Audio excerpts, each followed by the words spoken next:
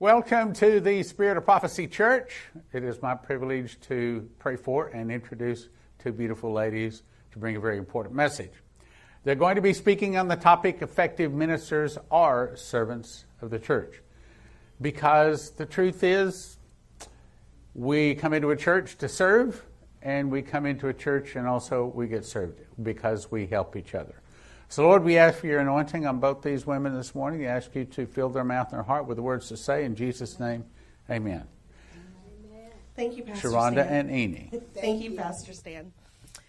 So, yes, we are going to be speaking on effective ministers are servants of the church. So, we're going to start off with Galatians 6:10. As we have therefore opportunity, let us do good unto all men, especially unto them who are household of faith. So yes, we are to serve everybody, but you start in your church.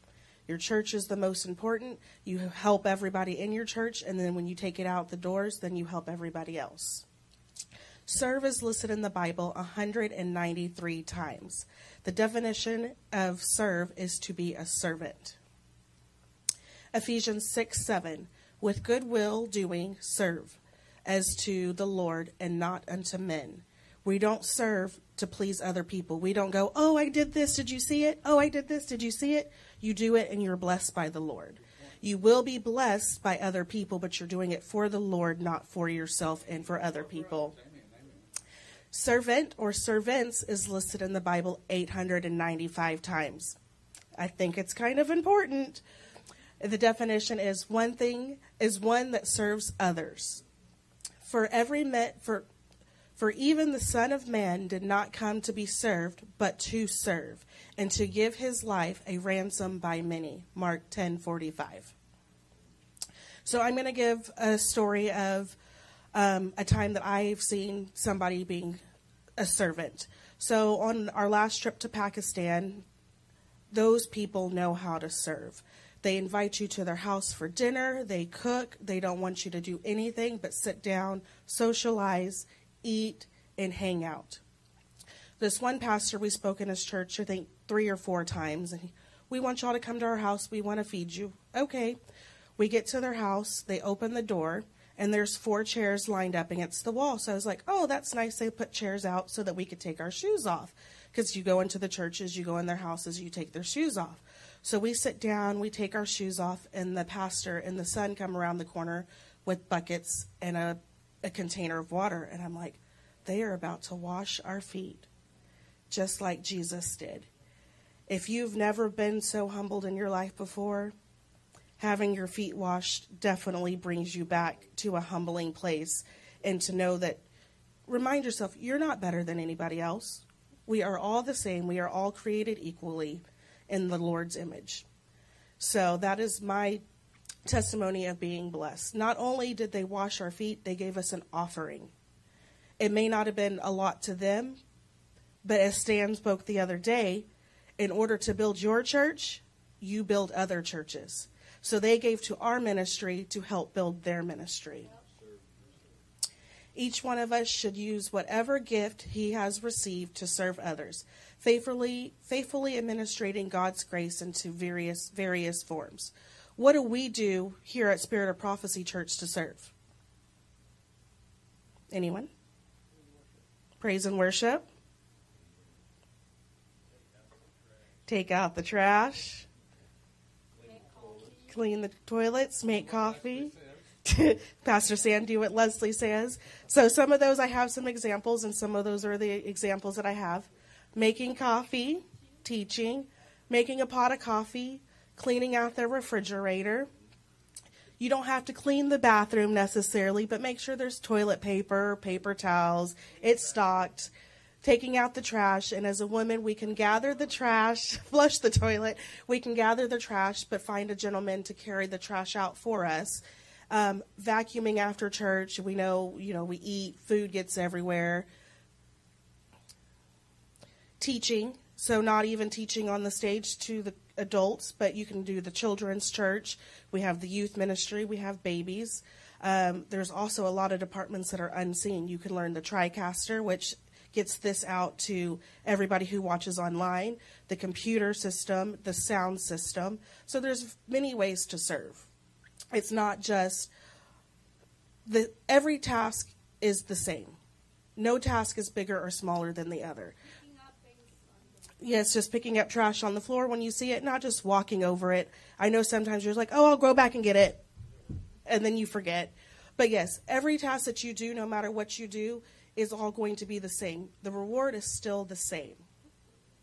In Colossians, whereof am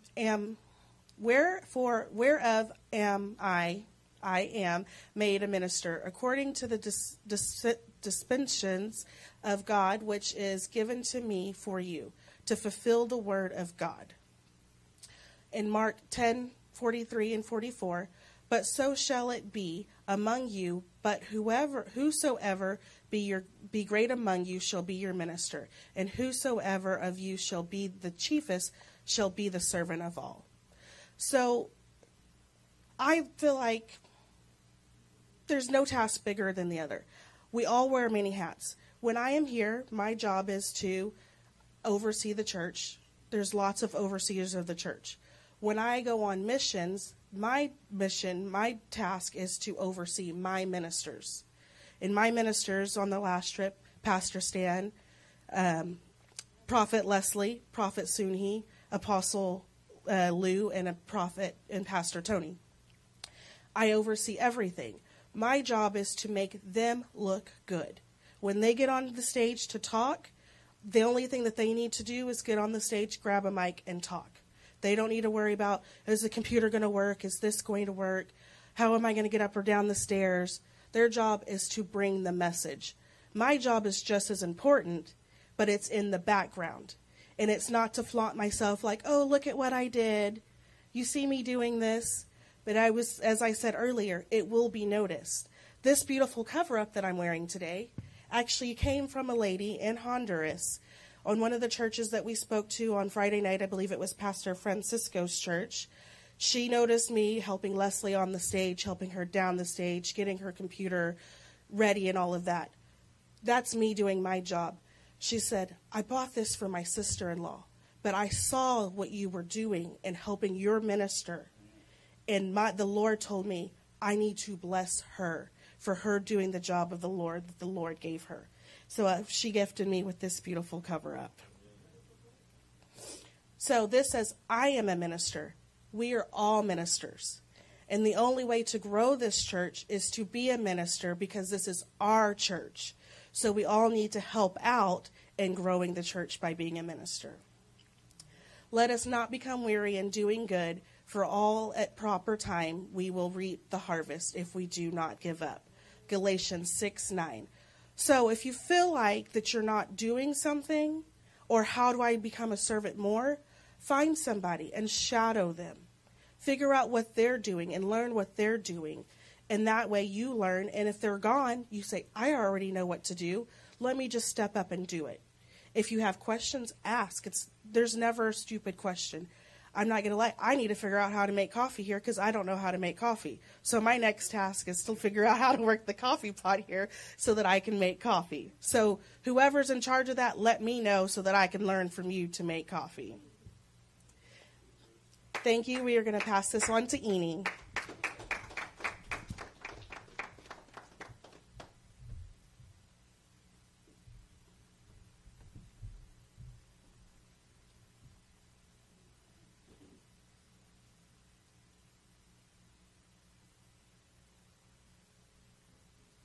Good morning, everybody. I'm going to continue from where he stopped. When you look at Philippians 2:4, look not every man on his own things, but every man also on the thing of others. That is what Paul was saying to Philippians. He said, look not every man on his own things. Never. Let us just do our own. Don't say, this person is there to do. Let me leave it. He is coming. Let us unite and do it together. and also on the things of others. If you see that what he does was so good, just emulate and do the same. Not just to leave it for him or her to be doing. Matthew 25:23. His Lord said unto him, Well done, good and faithful servant. Thou hast been faithful over a few things. I will make thee ruler over many things. Enter thou in the joy of the Lord. We may think what we are doing is so minor, it's not good enough. We may think it's not good. What am I going to do? What am I doing?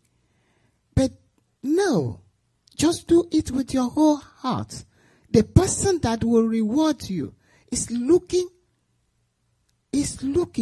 onto what you are doing. Is looking around what you are doing. Is looking in what you are doing. Your reward may not be here on earth. Do it with joy. Let us do it with joy. Just be cheerful in doing everything. Don't put your face there. Am I the only person? No. You are not the only person, but with joy you receive the joy of the Lord.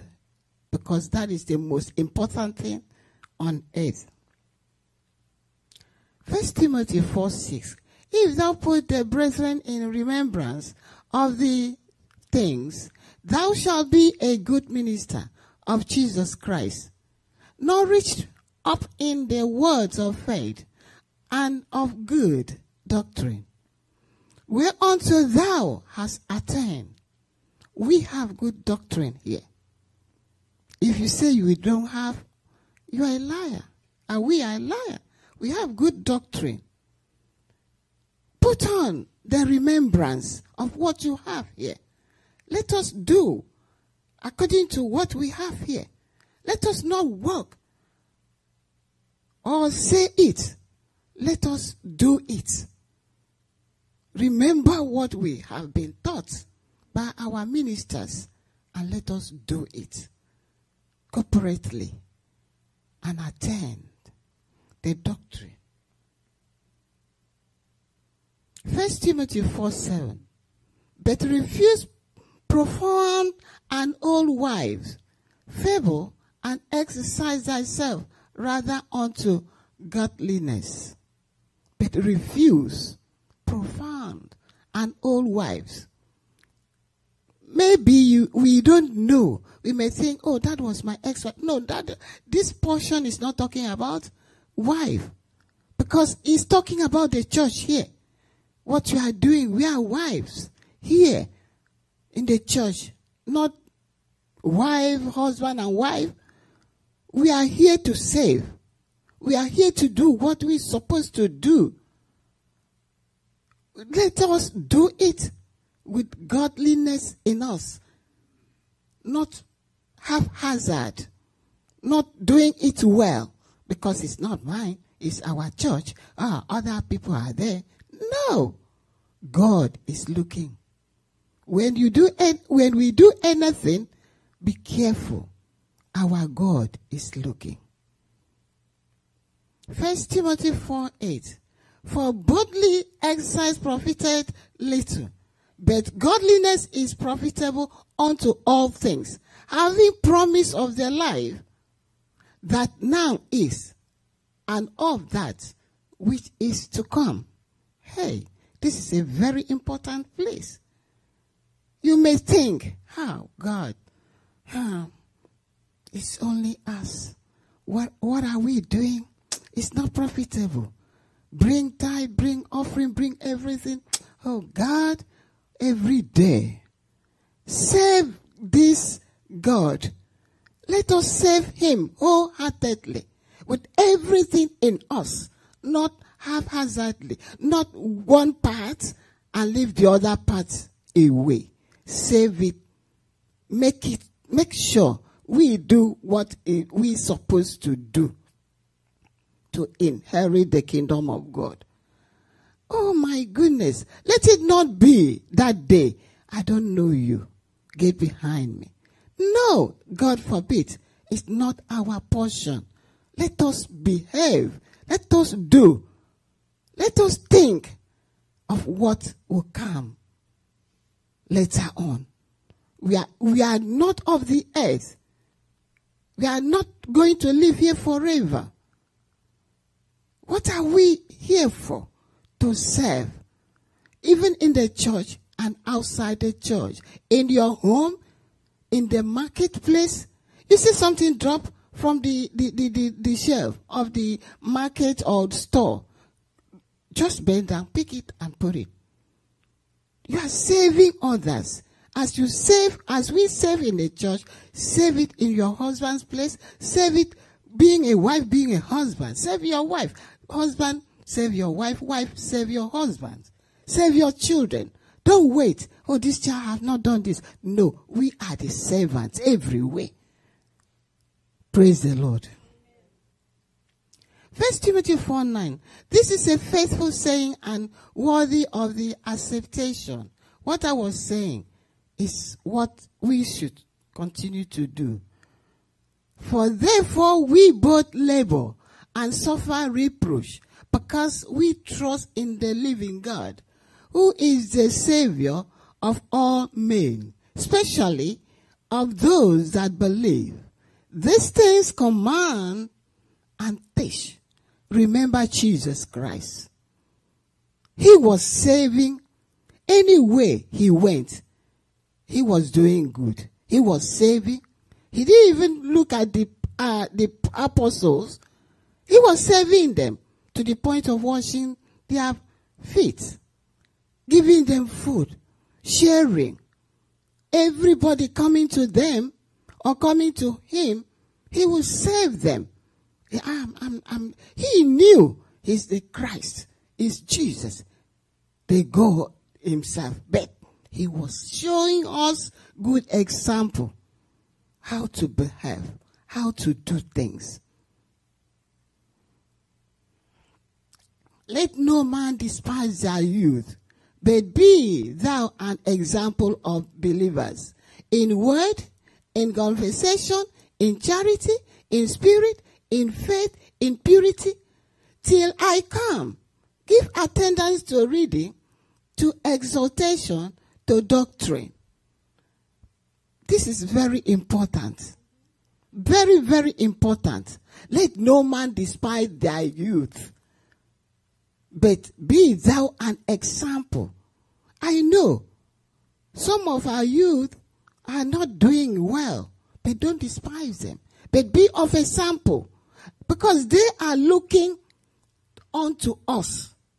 If we are saying, oh, they are just wayward or whatever, we are lying.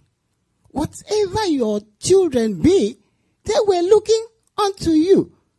I remember once somebody was asking Daniel, my son, what is your mother's hobby? Hey, my mother's hobby is prayers. That is not hobby. He said, yes, so that is her hobby. If my mom stays without praying, oh God, I will go and check whether she's sick. That is her hobby. When the woman told me, I was looking at the woman. He said, what my Daniels told you? He said, yeah.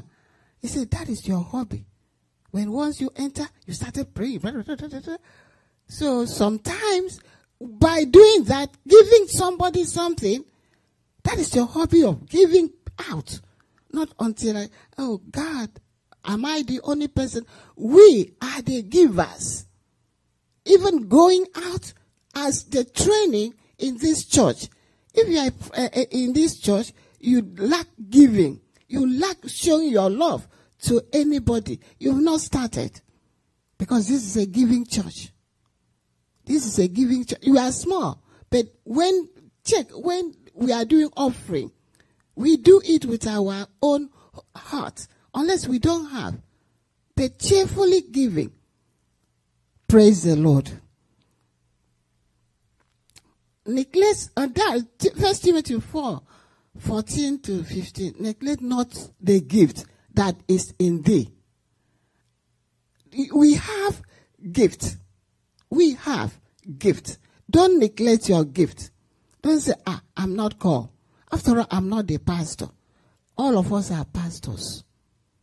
All of us are pastors. Don't think, it's only for Pastor Stan, Sunyi.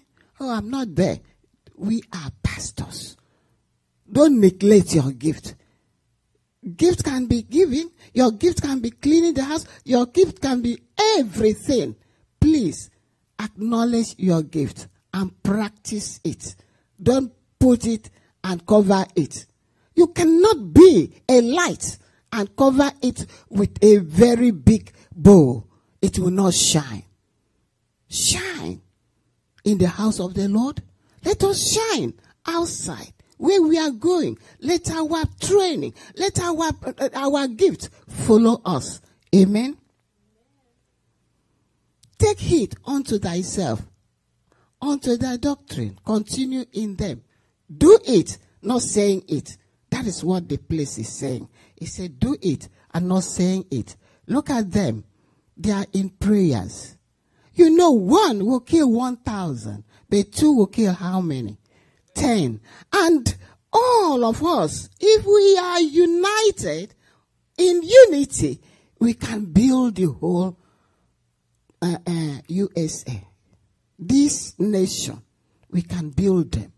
Don't say, leave it for them. Let us not leave it for them. It's for us. Praise the Lord. 1 Timothy 5. Now, the end of the commandment is charity. Out of pure heart and of good conscience and of faith unfilled. Charity. Love. You know, if this country love one another, there will be no killing. That is what I can see.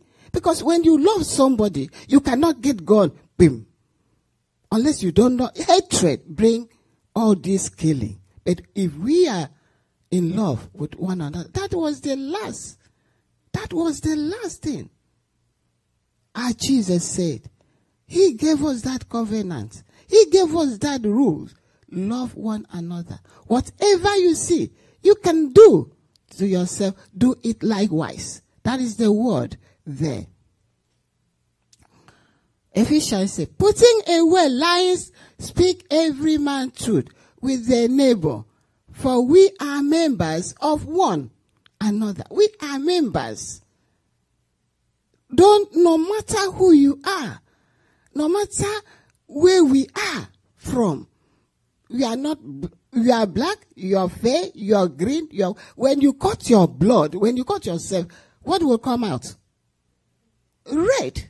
That shows you we are one. No discrimination. We are one. Praise the Lord. Ephesians, be ye angry and sin not. Sometimes I'm angry. I say, that place is sin not. We are, sometimes we say, I'm not, no, you are a liar. We always have that spirit of anger in us. It's only for us to control. And sin not. Praise the Lord. 1 Thessalonians says, 2. But we were gentle among you, even as a nurse chastise her children. You know, sometimes when we say chastise, you chastise sometimes, we chastise sometimes with the word of our mouth, correcting the child. Jesus has been correcting us. God has been correcting us. If you know the way God corrects us, you will see sometimes something happened to you. It's called for correction. You need to sit down. If you are in your closet praising the Lord, then you say, God, correct me. In fact, he will correct you. Trust me. It will show you where you made mistakes. Unless we are just carnal, but God correct us. Praise the Lord. Correction is very good. For Ye remember, brethren, labor and travail, for laboring night and day, because we will not be charitable unto any of you. We preach unto you the gospel of God. Here in this church, we don't cover. We don't cover anything. When we are wrong, we will tell our pastor, or anybody will tell us, you are wrong. No two ways about it. We don't cover. If you come to Spirit of Prophecy Church and say we will cover, don't mind his... No. When you cover, you are helping the person to go to hell. When you show her the mistakes or show me my mistakes, I'll correct myself. That is chastising. Thessalonians 2. If I want to be reading all these things, you will see with me that ye are witnesses, and God also, how holy and justly and unblameable we behave. To be a teacher, to be a person, the servant in the church, you should be unblameable. You should always caution yourself. You should always do we should always do what is right. We should able. How do we get all this? By reading the Bible. By exhorting ourselves first. By praying. Say, God, please. And you will see how God will direct you. He will send the Holy Spirit to be by your side all the time. Thessalonians. Paul was talking. This is when Paul was telling us these people. He said, that ye would walk worthy of God. How? How do we walk worthy of God? By doing what is right. Don't allow vain repetition, vain word comes out of our mouth. Always guide what we... Because this tongue is life and death. Guide yourself. Guide yourself. Always guide. Before you say something, please think about it. Let us think about anything you want to pronounce. Think about it. Is it right? Can I say it? No. Let us be careful. Because what comes out is very important. You cannot swallow. When once you say it, it's out there. You can swallow it back. So be careful, because this tongue brings death and life. For indeed, he was sick, nigh unto death, but God had mercy on him. That is our work here in this church. We pray for mercies. When somebody is sick, don't say, it's not me. Please, our work is prayers. We pray for sick. We pray all the time. Look at them. You cannot, the person is in sorrow. Please, let us join. When the person will be enjoying, we join. When in sadness and sorrow, let us join. It's our work here in this church. Because that is how we were trained to be. I send him, therefore, the more carefully, that when ye see him again, he may rejoice. That is, when once you are with that person, you will be careful. The way we do things, the way God, you see this, our God is very good. Our God is careful in taking care of all of us all the time. You may think, this thing happened to me. I want to bring my experience. That is why I bring this picture. My husband is a pastor. Up to today, he's still a pastor. And I'm also a pastor. I'm from Nigeria. Our congregation was more than 1,000 people. We normally at the way here they say summer, we have book camp for children, different ages. One day, we organized things. The church gave us money. We have to launch, we have to stay in the church premises for 14 days. I left my house, my home, my bed. I put the mat on the floor in the church. That is where I slept. That is where everybody slept. I will get up in the middle of the night, check all the children.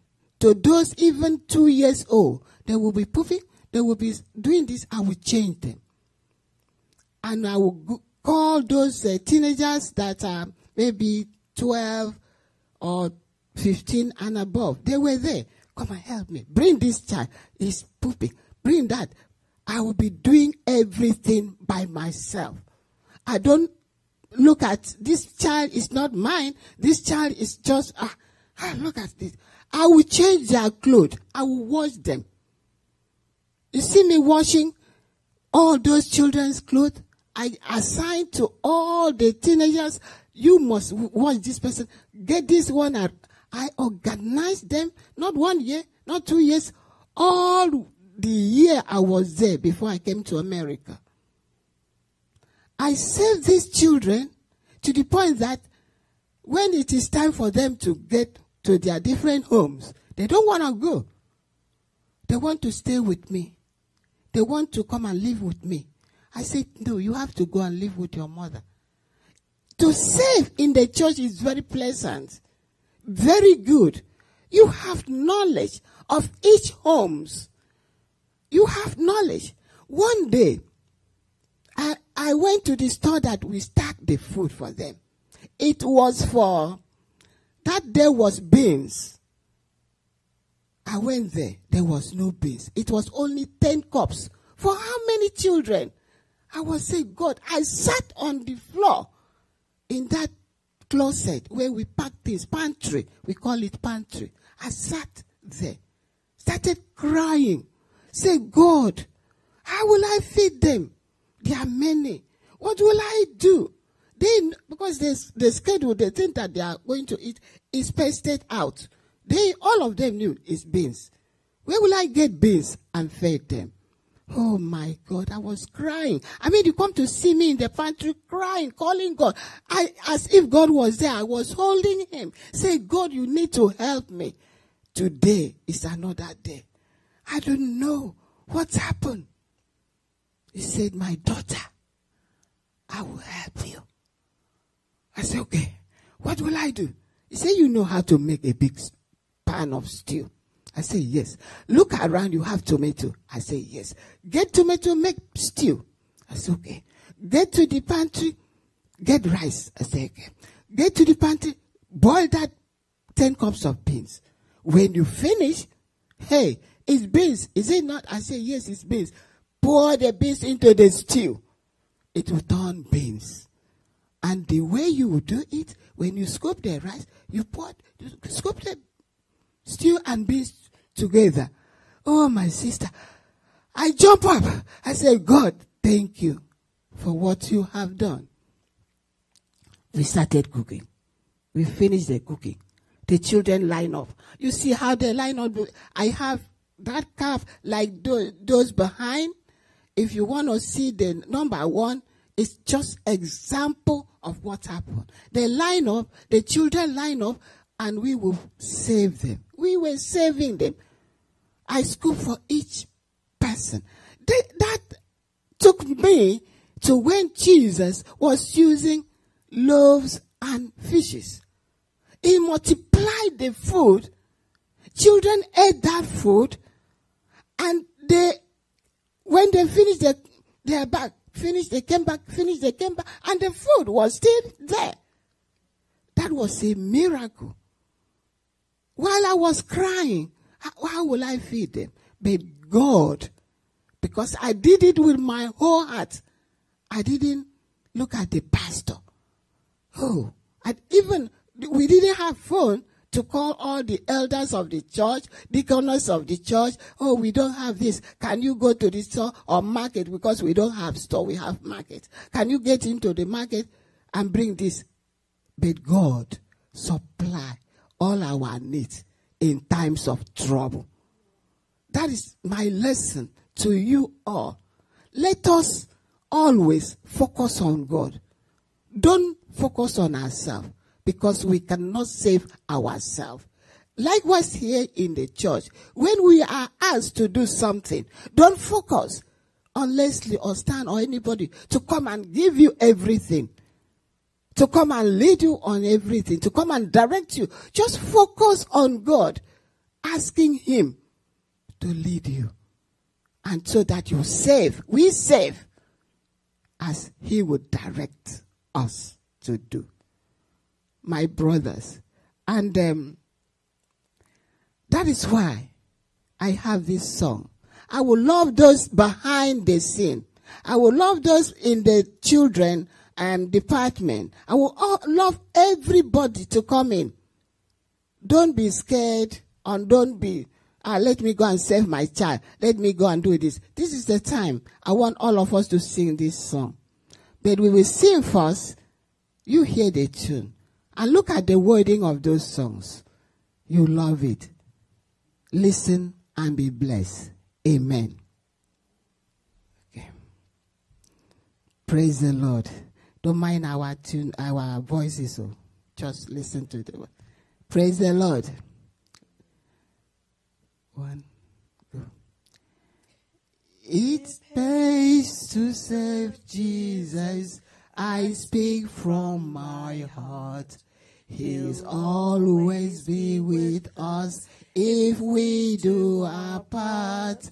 There's not in this wide world can pleasure afford. There's peace and contentment in serving the Lord. I love Him far better than in days of yore. I save Him more truly than ever before. I'll do as He bid me, whatever the cause. I'll be a true soldier. I die at my post. I want all of us to stand up and sing it together. Let's stand up, please, and sing it together. Thank you very much. 1, 2, sing. It pays to save Jesus. I speak from my heart. He'll always be with us if we do our part. There's not in this wide world can pleasure afford. There's peace and contentment in serving the Lord. I love Him far better than in days of yore. I serve Him more truly than ever before. I do as He bids me, whatever the cause. I'll be a true soldier. I die at my post. Amen. Amen. When we are singing, we always do this. Thank you, ladies. Thank you, ladies. Thank you, ladies. Thank you. So, what was the point of their talk? Sir. You can be seated.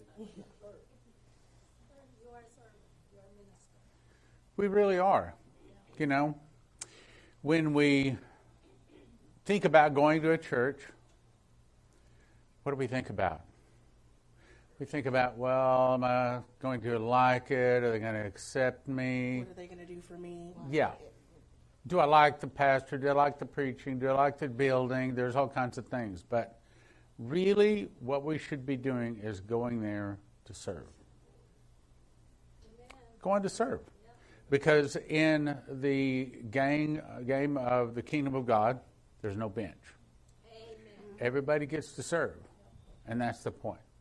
Everybody gets to serve. Let's give them our appreciation. Thank you. So everyone gets to serve. And in the next segment, I think I'm going to be able to share some good news. I think I've got some good news. Praise the Lord. Speaking of that, you know, the reason I do a Friday night Bible study is because I need it. I figure if I need it, others need it. Yes. And the reason Leslie and I decided to go ahead and start another church when we moved down to the DFW area is because we need it. When we serve other people, we grow. We need it. I think we need church. There's a time where a church is there to help us. There's a time when we need to be helping the church. There's a time when we need to serve. There's a time when we need serving. Like, for example, Lou and I are making plans to go over and pray for a lady in hospital this afternoon. And that's what we do. We go out and serve. That's what Jesus did. You know, he washed the feet. That was a good example. If you've never had your feet washed, you have never been humbled like that. It's a humbling thing to have people that wash your feet. And I don't like it because it's so humbling. But it's a good thing. It's a good thing. So anyway, stay with us after the break. We got some good news coming. You're going first. Count down at 5, 4, 3, 2, 1. Good morning, Spirit of Prophecy Church. Praise God. Amen. Hallelujah. It's a beautiful day to be in the house of the Lord. Amen. Amen. Amen. And we are in the month of November. We all know what's about November. It's the Turkey Day, right? Coming up real soon. So for those of you who are here, welcome. Those online, welcome. And we want you to know that our church actually starts at 9:30. We have a training and equipping time where we can share the Word of God and even be trained to be able to share the Word of God to the others. So all are welcome. You can come at 9:15. And our praise and worship service starts at 10:30 a.m. We also have coffee and donuts at 10:15. Amen. Amen. Yes, so we have our Thanksgiving dinner coming up next Sunday. We're going to have one service only. Please arrive at 10. We will start service at 10:30, and then we will have lunch after. Is there anybody that's here that's going to be that has not signed up? Their name is not on the list. The Lions, will y'all be here next week? Okay. Very good. Intercessory prayer that happens every third Thursday of the month is going to be discontinued, and it will pick back up in January for the people to have some time for the holiday. Yes. Okay. Thank you. Shuffling babies. It's always a joy. All right. So so Spirit of Prophecy Church, we will have a purity class. So this class is going to be held on December 3rd. It's going to be a one-day event. So if you have teenagers and I have not gotten a hold of you and you're interested to learn a little bit more about purity and keeping them holy, and we're going to be doing that on December 3rd. So there's going to be some food provided that day. So please reach out to me and let me know. Pastor Jonathan. Amen. All the ladies in the house, can I hear you say amen? Amen. Amen. We're going to have a party, ladies' party, at Prophet Leslie's house from 10 o'clock to 1 o'clock, December 2nd. That's a Saturday. Please bring your daughters. We're going to have some fun. Okay. And all of the men in the house, please raise a hallelujah. Ah, I like it. All right, so men's social gathering is going to be Saturday, December the 9th. All right, pull out your phones. Saturday, December the 9th. We would love to see you there. If you have sons, bring them on. We're going to have a great time of fellowship. Starts at, fellowship together. Great question. Fellowship together at Stan Johnson's house. Starts from 5 to 9. From 5 a.m. to 9 p.m. No, 5 p.m. to 9 p.m. Let's not be silly. So food will be provided. Again, bring your sons up to 5 years of age, and we're going to have a good time. Well, there will be a fire pit. Hallelujah. That's awesome. So bring your s'mores, bring everything, because it's going to be a good time. And then level 1 and level 2, we have training on November 18th. They are going to be level 1 the beginning of the day, and then level 2 in the afternoon. Lovely. And then lastly, who in here has Facebook? Let's see some hands. Okay, so more than half of the congregation. Now, who in here uses Facebook for the glory of God? Amen? Huh? Yeah. Okay, so good news, guys. Spirit of Prophecy Church is going to develop and start a Facebook page, so we're going to need y'all's help. How do we do that? Like, share. Of course, not subscribe, right? Because that's Facebook or YouTube. But we're going to have a little bit more. We're going to reach out to you guys for some additional help. But, yeah, be excited. This is going to be a great thing to do. We see everybody using social media platforms, so we're going to use it for the glory of God. Amen? Amen. And a little more additional information. If you're trying to find our church on Facebook, you have to put Spirit of Prophecy Church Plano. You must have Plano, otherwise you won't find us. Any praise reports today?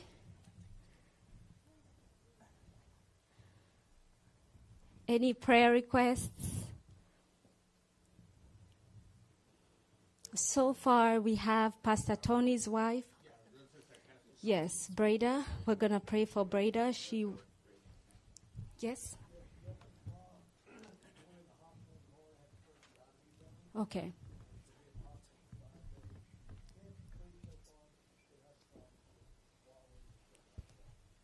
Okay. Elaine? Okay. All right, let's stand up. Let's pray and start our service. Thank you, Father. Thank you, Son. Thank you, Holy Spirit, for your presence in our lives. Thank you for your faithfulness. Thus far you have brought us. We humbly come before you, mighty King of glory, to honor you and to love you and to say that there is no other God but you, mighty King of glory. We thank you that we have seen the light of the day. We thank you that our lungs and our heart are breathing. Everything that you have done today, we just give you praise, mighty King of glory. And we come to lift up this church of Spirit of Prophecy with the members here and those who are not here and those online. We raise them up before you, mighty King of glory. And we pray for any needs that they may have, mighty King of glory. We pray for our sister Breda, mighty King of glory, who's supposedly has throat cancer. Father God, we pray, mighty King of glory, you are Jehovah Rapha, the healer, the mighty healer. We call upon your name this morning, and we call upon Breda, saying, be healed right now in the mighty name of Jesus. We cancel the spirit of cancer. The spirit of cancer is defeated and under our feet by the blood of Jesus. Hallelujah. We say, Breda, you are free in the mighty name of Jesus. We pray that when they are doing the tests, they will find that there was nothing like that in the mighty name of Jesus. That is what we believe. Total healing in the mighty name of Jesus. We also mentioned our sister Elaine, who's also in the hospital with tracheotomy and all these other things they're planning to do. We know that we serve a mighty God. There is nothing that is too hard for you, mighty King of glory. You can heal her. You can touch her and heal her in the mighty name of Jesus. Restore her health in the mighty name of Jesus. We bless you, mighty King of glory, because there is nothing you cannot do. You have the victory, and we have the victory because of you. Thank you, Jesus. This morning we declare a victory in this church for over every sin, every pain, everything that tries to oppress our spirits. We pray against it in the mighty name of Jesus. And I pray that you can give us the strength to walk in your boldness, to share the word, to be the Jesus-like people around the streets in the mighty name of Jesus. This morning we remember all those who are in prison.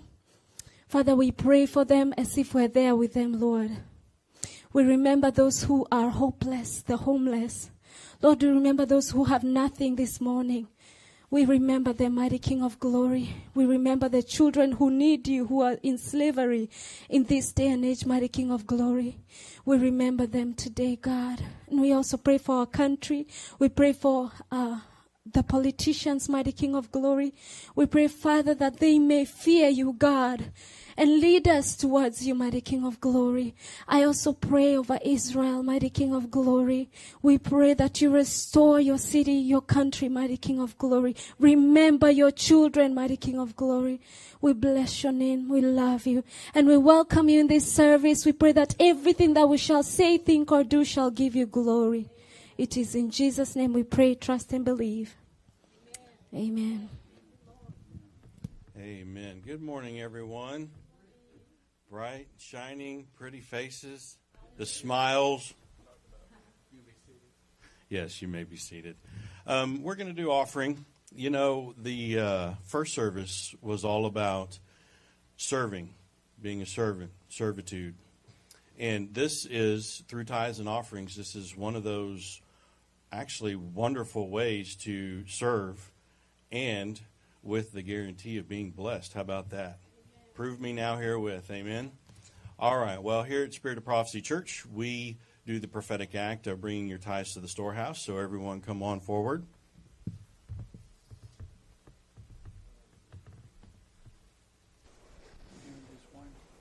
We're going to do two. The second is going to actually be just for Honduras Church, feeding the kiddos. Yeah. How much is that?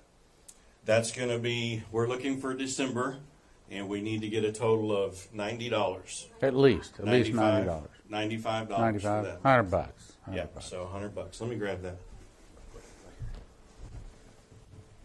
All right, so those of you that want to give to the mission, we'll do the blue bucket to feed the kiddos. Now, I need to say something about that. You can continue to come forward, but I have some good news. So, the 11 of us, correct, went down to Honduras, and we paid our own tickets. We paid our own hotel, our meals. In addition to that, we left an offering. Spirit of Prophecy Church left an offering to several of the churches down there. We've been sowing into the churches now for probably a year, right? So the Bible says that if you sow a bean, you don't get a bean. You get a whole bunch of beans. If you sow a bean, you don't get corn, you get beans, right? Amen. You remember last Sunday when we were doing this, I said, so if we want our own church, we should sow into churches. Do you remember that comment? Amen. Okay. Sure. Now let me tell you what happened this week. So after church last Sunday, the leadership team went to dinner. And I think that we agreed to something, and I think the Lord was listening. He's always listening, but he was listening to this especially. The leadership team agreed that it's time for us to get our own building. Now, you'd think that we would have been coming to that conclusion for the last 18 years we've been here. But apparently, from God's point of view, we didn't. But this past Sunday, apparently we did. So this past Monday, we had a fellow walk into our office in Topeka, give us his card, and say he was interested in buying the building there. And I've emailed him and haven't got an email back. And there's more. So Saturday morning, I had reserved a court to go play racquetball at 8 o'clock. And the racquetball buddy that I normally play with had to go out of town, so I just showed up. And, you know, there's so many people there to play. If you got a court, there's probably going to be somebody that wants to play with you. Not that I'm good enough to perhaps for them to want to play with, but the man's got a court. If you want to play, you got to get on his court. So I showed up, 8 o'clock. There's another guy walked up, and I'm pulling my stuff. He's pulling on his stuff. We're sitting next to each other. He looks at me, he says, that your court? And I said, yes, sir. He said, well, I had 2 people supposed to show up. We normally play 3s. and they both can't come. And I said, well, I had another guy that I normally play with, and he can't come. So you want to play? He said, yeah, sounds great. This was the hand of God. I didn't see it at the time. We got to put it together. So we got out there and played. After the first game, we stepped out, sat down. He turns to me and says, what do you do for a living? No one ever asks me what I do for a living. It's like the devil is there. No, don't ask him. Don't ask him. He asked me. I was shocked. I said, well, I said, a pastor at church. I also do an online video called Prophecy Club. Church? You're a pastor of church? He says, yeah. He said, well, that's very interesting because that's what we do. He said, we help churches build churches. We build churches for them. We are a turnkey operation. We help them to find the land. We help them to find the architects to design the church, the financing, turnkey from everything. You just say you want a church, we'll help you get a church. Wow. And it didn't totally come together until I'm sitting down there just a few minutes before we come up here, and all of a sudden I began to see, wait a minute. Last week we've been sowing in under us into churches. Last week we said, if you want a church, help other churches. Remember? Yes. Okay. And then we had a leadership team where the leadership says, okay, we'd like to have our own building. Yes. Right, okay. Then the guy walks in, wants to buy the Topeka building, and I can't tell you how long I wanted to move the whole Topeka building, everything there down here. Now, I don't know if folks in Topeka are going to totally agree with that, and maybe we don't move that. But the point is, I think that God, if you put all of those events together, and then here's a guy. See, I've actually looked. Try to find somebody to help us to do that. I couldn't find anybody. So, my point is, I think God saw our heart, that we have been sowing into helping other churches be built. And we even said, remember last Sunday, we're going to sow into helping other churches. Remember? Yep. Remember that? Okay. So all of a sudden God says, okay, you helped other churches, we'll help you get your own building. Amen. So, he's going to put it all together. Amen. The guys that owns the company right now, he says, is deer hunting someplace, and he'll be back after Thanksgiving. So after Thanksgiving, we'll start talking, and I think that some good things are heading our way. Amen. Is that good? That's awesome. So, Lord.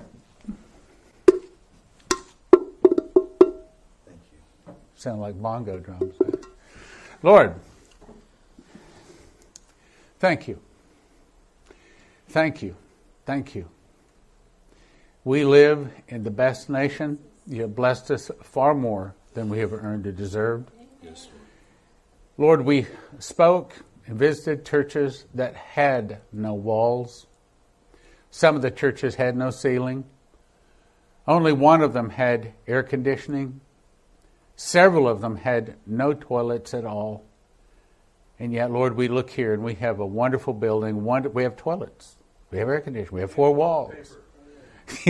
we have a lock at the front door. Running water. You blessed us so much. We thank you for it. And Lord, yes, as a congregation, we commit. We are going to help those churches in Honduras. And we know you'll turn around and help us to get our own building too. We're going to help them and you'll help us. We ask you to bless us back, Lord, so we can continue to help them. In Jesus' name, amen. Amen. Father, we thank you so much for actually listening to us. For example, like the meeting last week, and hearing our hearts cry for this building and sowing seed into other church so that we may receive your fulfillment for us. So, Father, we bless this offering. May it multiply and bless the giver. And we thank you so much in Jesus' name. Amen. Amen. I will say one more thing about the building. The building that I'd like to get, the building in Topeka is 11,000 square foot, and just about every square foot of it is taken up. In between Prophecy Club and Joseph Kitchen, it's packed. What I'd like to do is get a big building here, like say 100,000 square foot. And I told him, I said, I'd like to have the front to where it looks like a church and it's located in a church where people could drive by and see that it's a church, so that the front part of it is church with sanctuary and all the things that a normally church have. And then the back part of it could be a place for prophecy club, in the Spirit of Prophecy Church offices, Joseph Kitchen, prophetic oil, and then the back part of it, a massive warehouse that we are going to fill with wheat. I mean, floor to ceiling with wheat to feed a bunch of people. Storehouses. So keep that in your prayers, because I think it's going to happen. Amen. Amen. All right, let's stand. It's time for praise and worship. Let me pray right quick, and then we'll get started. Hang on, Michelle. Thank you. Our most gracious Heavenly Father, we do boldly come before your throne room of grace and mercy, full of praise and adoration for who you are. May our hearts be pure as we do bestow our praise and worship unto you. May we grow another level in purity of heart and in worship and praise. And may this be a sweet, sweet fragrance upon you at your throne. We love you and thank you in Jesus' name. Amen. Hallelujah. Here we go. Praise the Lord. God is good all the time. He puts a song of praise in this heart of mine. God is good all the time. Through the darkest His light will shine.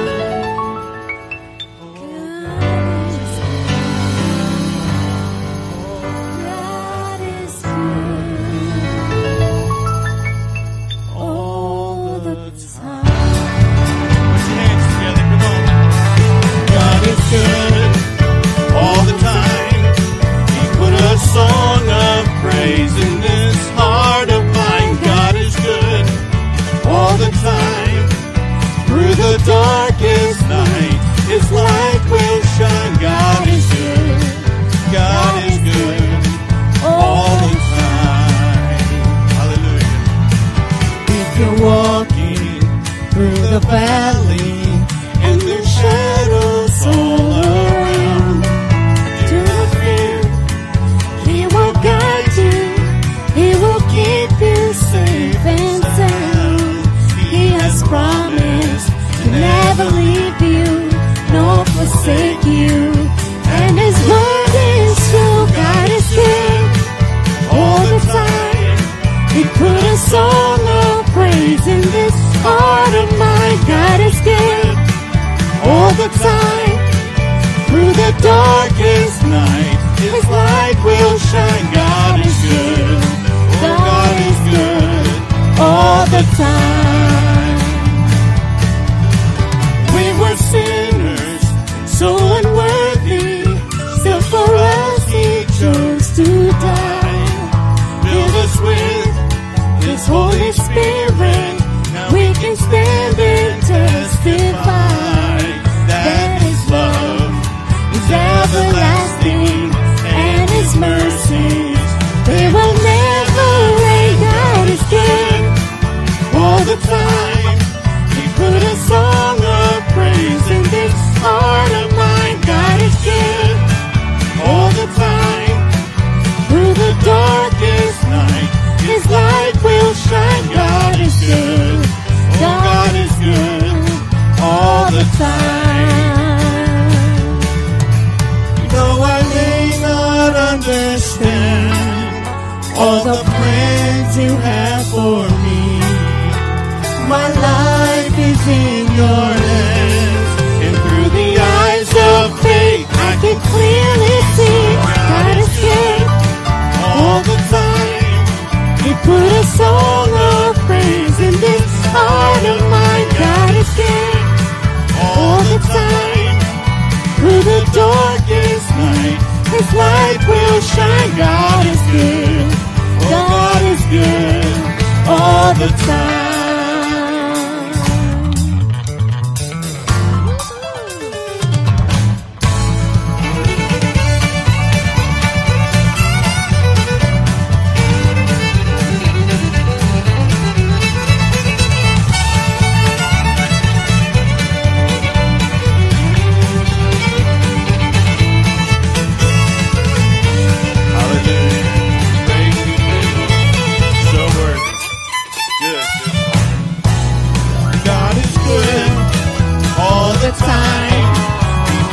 Song of praise in this heart of mine. God is good all the time.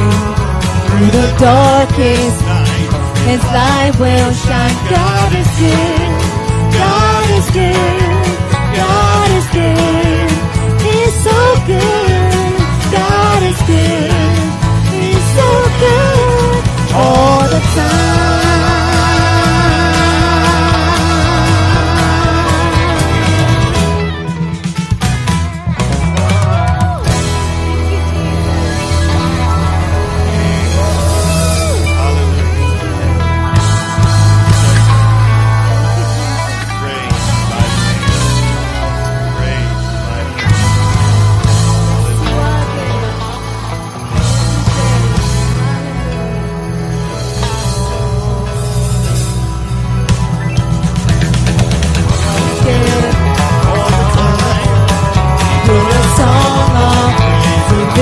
Heart of mine, God is good all the time. Through the darkest night, His light will shine. God is good. God is good. God is good. He's so good. God is good. He's so good. God is good. He's so good all the time.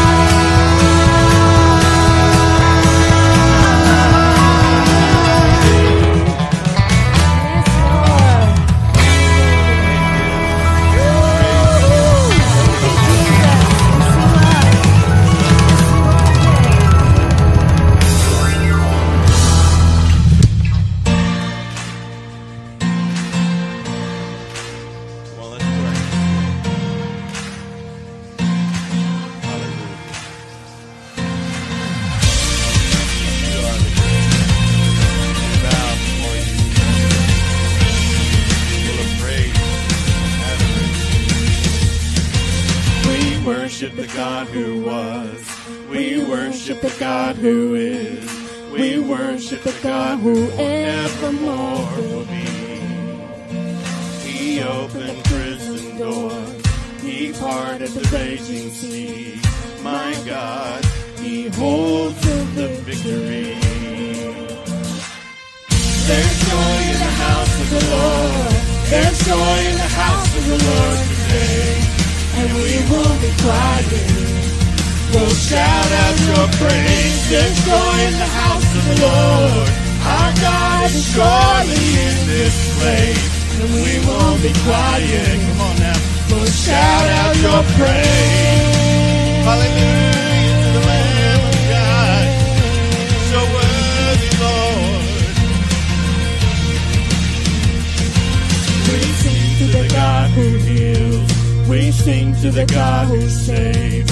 We sing to the God who always makes a way.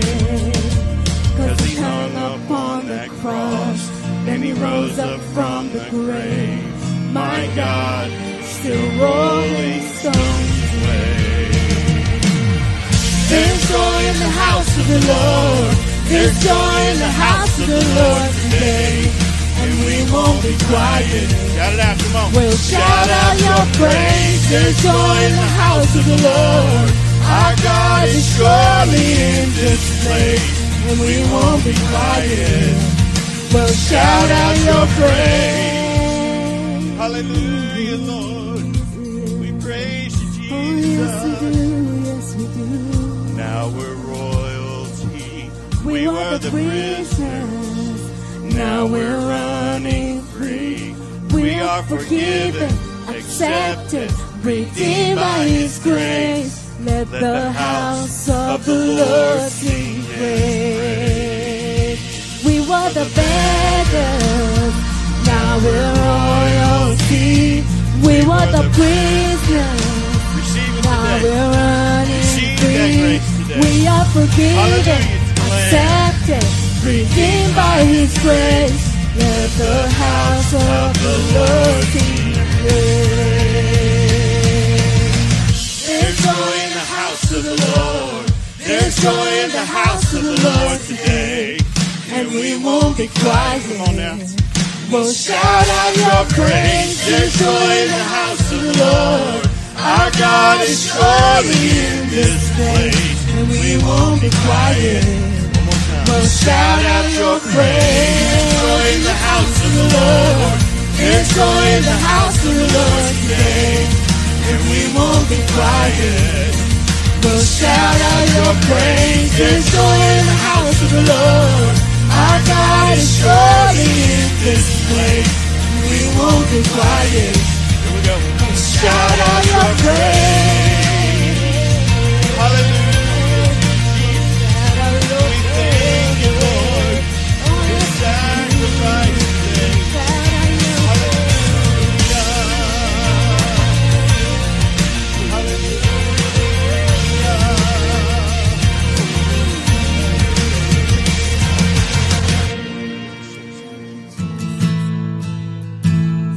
So amazing. We bow before you.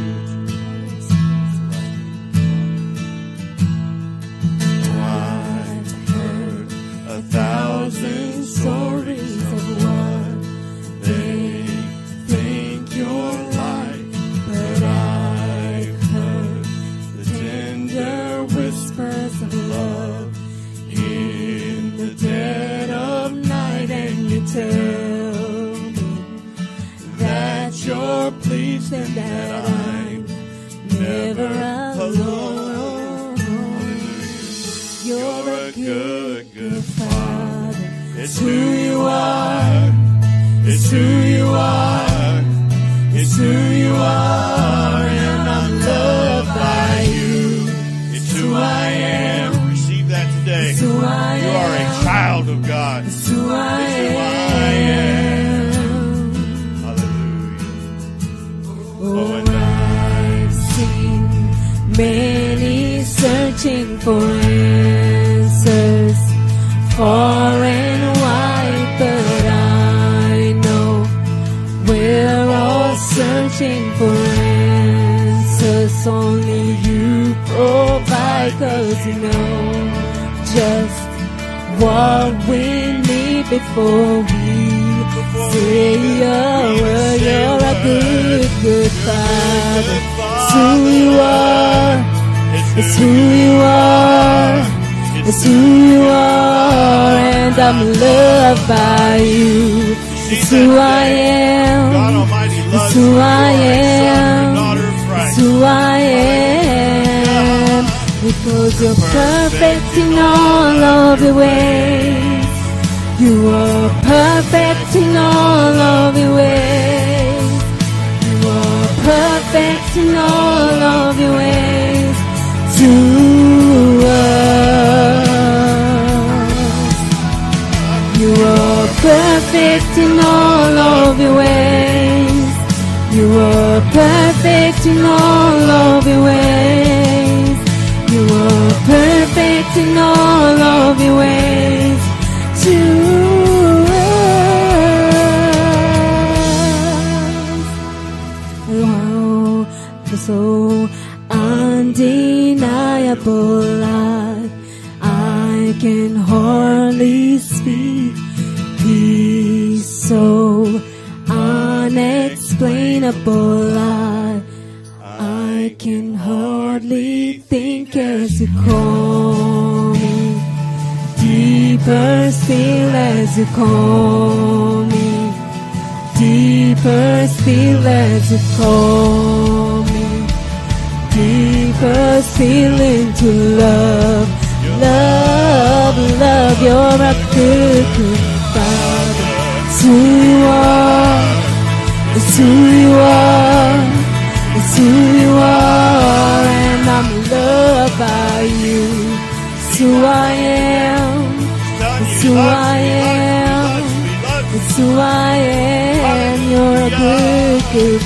Father. It's who you are. It's who you are. It's who you are, and I'm loved by you. It's who I am. It's who I am. I'm a child. It's who I am. A good, good Father. It's who you are. It's who you are. It's who you are, and I'm loved by you. It's who I am. It's who I am. It's who I am. A good, good Father. It's who you are. It's who you are. It's who you are, and I'm loved by you. It's who I am. It's who I am. It's who I am.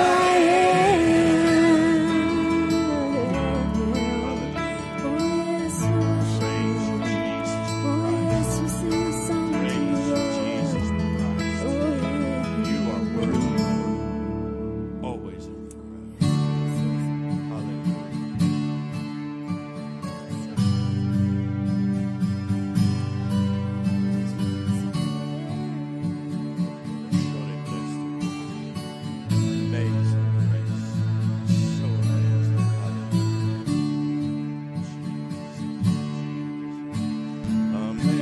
Amazing grace, how sweet the sound that saved a wretch like me.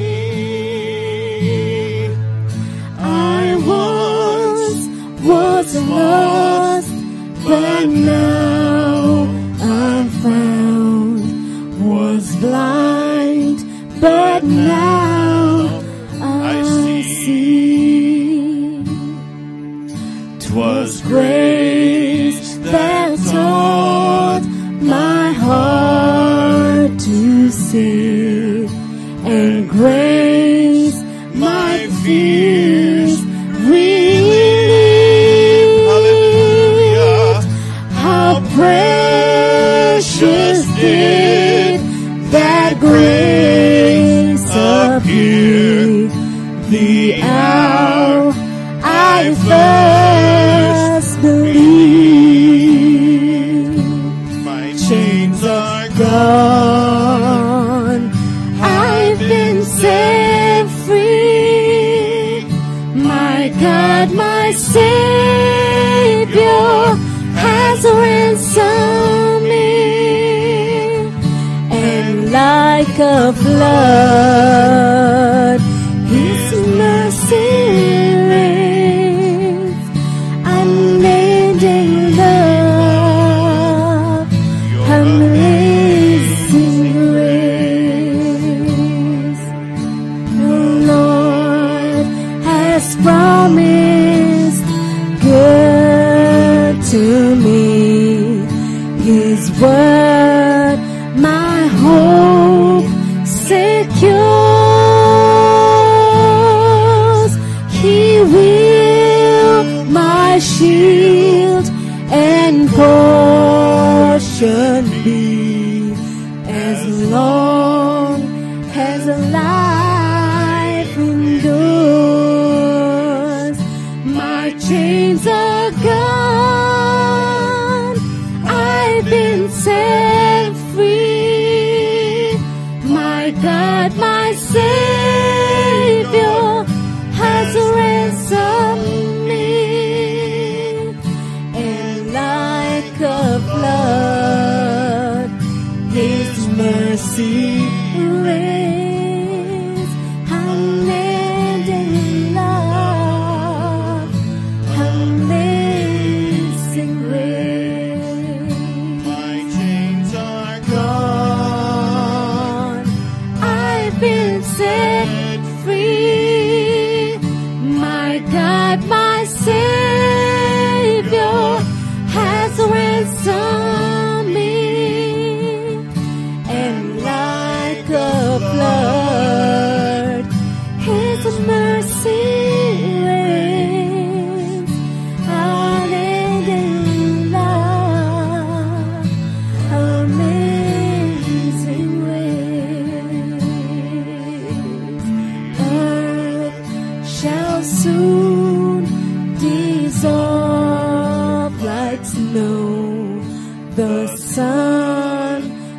forbear to shine, but God who called me here below will be forever mine, will be forever mine. You are forever mine. Oh, thank you, Jesus. Hallelujah, Jesus. Amen. Thank you. Amen. Thank you. You may be seated. Thank you, Jesus.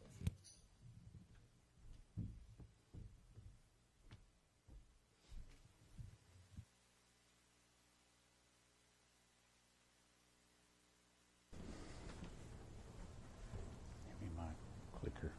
Hang up there. Guess what I'm going to talk on? Let me close my eyes here. Water the seed, don't fall away. I'm not as good as your little wife. Yeah. By any means. All right. Father, we thank you so much for our pastor. We thank you so much for his heart and his purity and his transparency. And we thank you so much for this message today. We receive your anointing. May he be touched from the top of his head to the soles of his feet, and every word that is spoken be cast upon fertile soil. May we receive what you have for us today. We thank you for this special message in Jesus' name. Amen. Amen. Yes, Lord, and we say, worthy, worthy. Worthy is the Lamb to take the book and to open the seals thereof. Because you were slain, has redeemed us to God by thy blood, out of every kindred, tongue, people, and nation, and has made us unto our God kings and priests, and we shall reign on the earth. Lord, we know that wisdom and might are yours. You changeth the times and seasons. You removeth kings and setteth up kings. You giveth wisdom to the wise and knowledge to them that know understanding. And Lord, we ask you to help us to understand the deep things in your word today. Help us to make the changes in our heart that we need to make, and that we would not fall away. In Jesus' name, amen. So, as I sat down yesterday and I prayed, Lord, what do you want to say? What I heard first said, save the egg. I thought, okay, let me try this again. Lord, what do you want to say? And then he began to speak to me. Basically, he says, water the seed. In other words, don't fall away. In our world today, when we have more television sets than we do Bibles, we spend more time watching TV than we do reading our Bibles. And, you know, I don't like commercials, but after we came back from Honduras, Leslie and I were we were exhausted, and we didn't realize we were exhausted. Some of you in here that were there appreciate what I'm saying. And we caught each other snapping at each other, and finally I turned to Leslie, I said, you know what this is? I said, we're stressed. We need to chill. We need to get away. And, you know, we didn't have much money to spend, so we went up into a little cabin up in Oklahoma, up in the woods for a couple of days, and got away. And a lot of good things came from that. But one of them was their services of TV were so bad, I had to actually watch commercials. I don't like commercials. I have a DVR, so I can skip through all of them. But I think I saw something. And even in the commercials, they're weaving through that evil messages. Do you see them? Every day. We're not talking about just female skin being shown. All kinds of things. a matter of fact, I counted 11 different pharmaceutical ads. I'd like to be able to say I only saw each one of them once, but I saw each one of them 2 or 3 times. And it began to occur to me that we Americans are bombarded with things that are designed to pull us away from the cross. Everything that we see on that boob tube, everything we see on television or radio, and that's another thing. Radio. Have you ever listened back on a song and you caught yourself, oh yeah, I just used to love this song so much when I was younger. And then we started listening to the words. It was like, I liked this song. How could I like this song? Because at the time we were in the world, it was going over our head. We didn't see a problem with it. Have you ever caught yourself watching a movie and you didn't hear that cuss word? Which movie was that? What I'm saying is we become accustomed to living in the world. So today he's saying, keep out of the world. So Matthew 13:1. The same day Jesus went out of the house, he sat by the seaside. Why did he go out and sit by the seaside? Great multitudes gathered together, so he went into the ship. Why? Because there were so many people. He didn't have any microphones like we have today, any big speakers. So when he moved out into the water, his voice would carry further across the top of the water than if they were just on a hilltop or something. A whole multitude stood at the shore. I think that's interesting. They didn't have 4 walls. They didn't have a roof. They didn't have air conditioning. They didn't have a toilet. But they stood for hours listening to Jesus talk. I think too many times in America we think, well, I'll go to church, if the preaching's good enough and the singing's good enough and the pews are soft enough and it's close enough and just, and I might even drop something in the offering too. I'm saying that Americans are a long way from where we're supposed to be. And we're supposed to be watching very carefully. The whole multitude stood on the shore. He spake many things to them in parables. Okay, what's a parable? A parable is I'm saying one story, but it has a deeper meaning. Or I'm saying one story, and what I'm really saying is over here. Okay, it's a secondary meaning. So he spake to them many things in parables, saying, a sower went forth to sow. When he sowed, some seeds fell by the wayside, and the fowls came and devoured them up. What's he talking about? The seed is the word of God. Have you ever seen anybody, because I remember in high school, there was this one guy, not a nice guy. But all of a sudden, he got Jesus. He's going around telling everybody, oh, I got Jesus, I got Jesus. 2 weeks later, Jesus was gone. No more Jesus. It's easy to accept Jesus. It's hard to stay with him.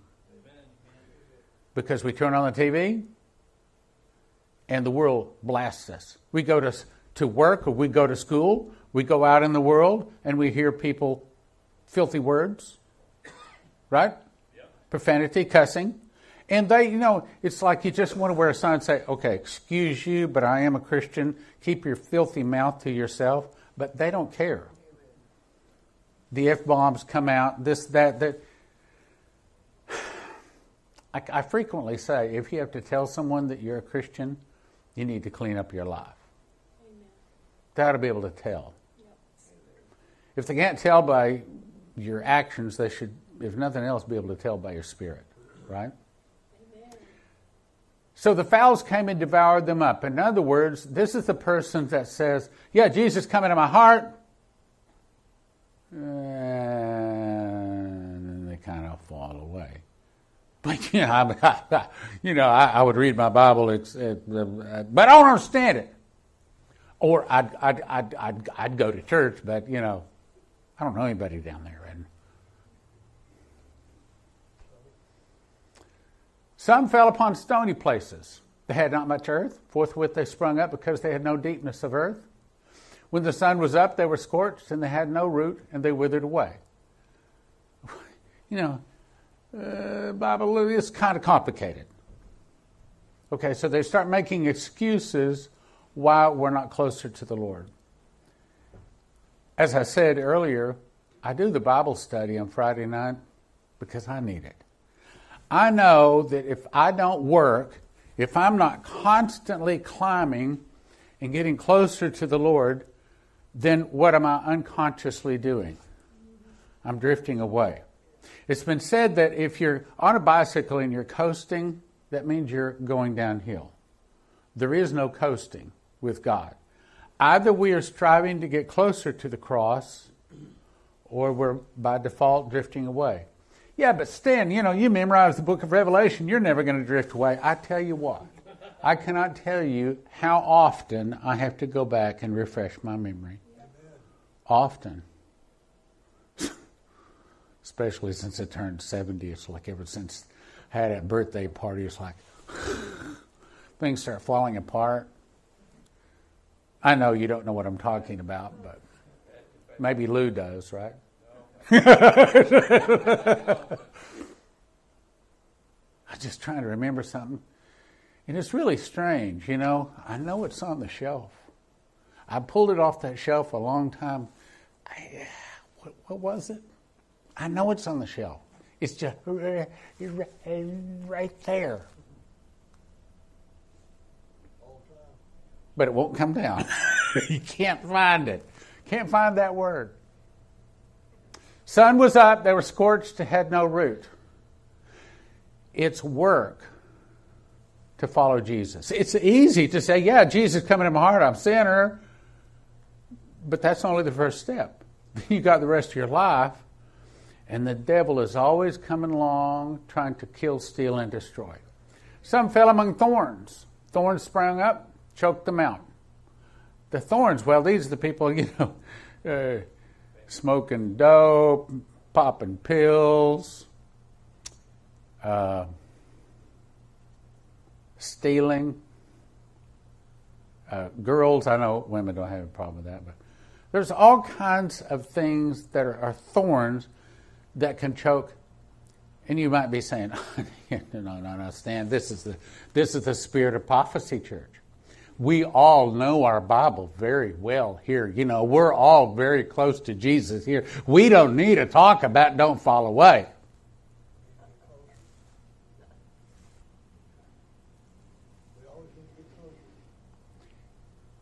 Who do you think he's after? He's not after the ones that are already fallen away.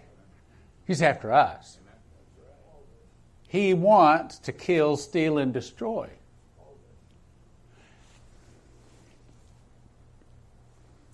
Sometimes I'll wake up in the morning and these bad thoughts are in my mind. It's the devil. And what I have to do, what does the Bible say do? Cast him out. That's right. Cast them out. Sometimes it's not so easy to cast them out. I'm the only one here that has that problem, right?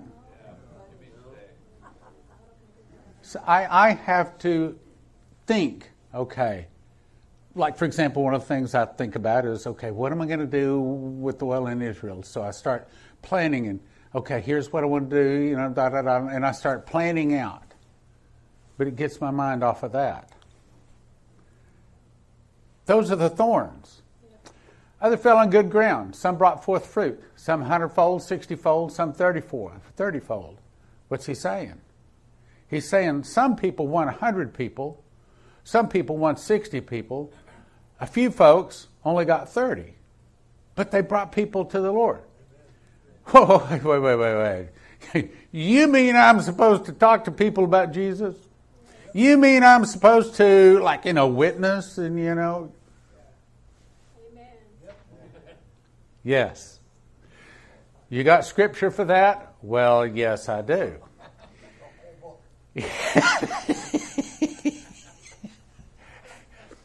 Remember the story of the talents?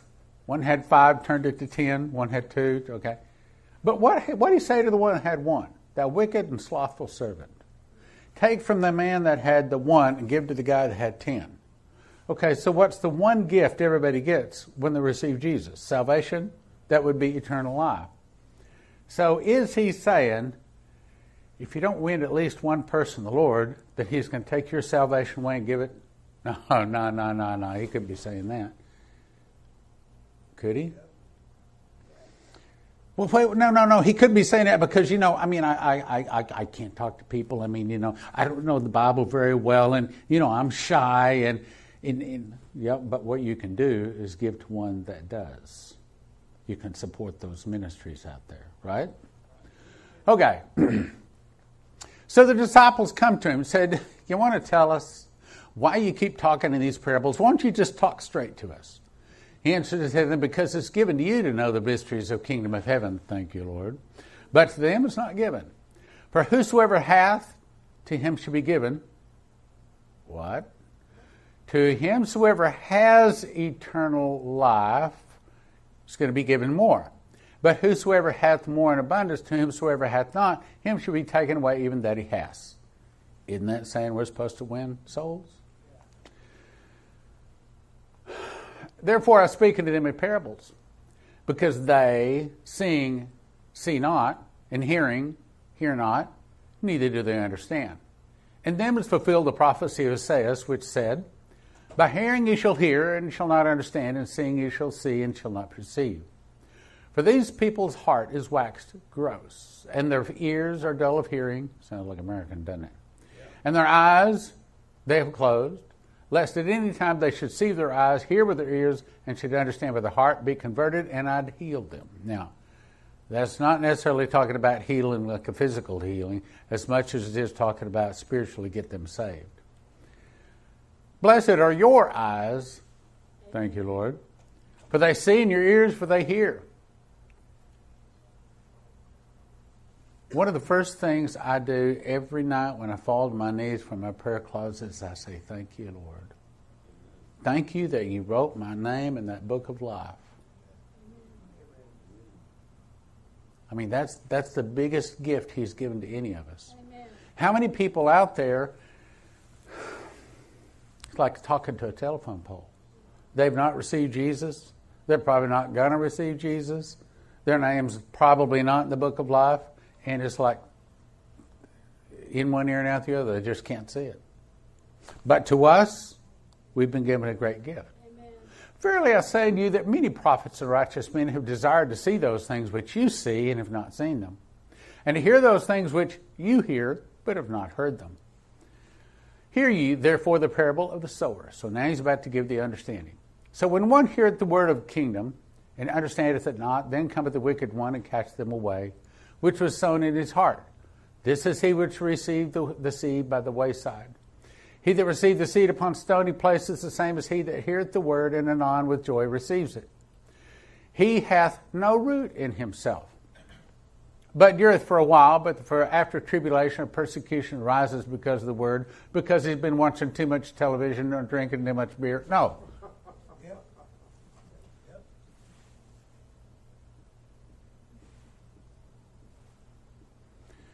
Is the devil after you?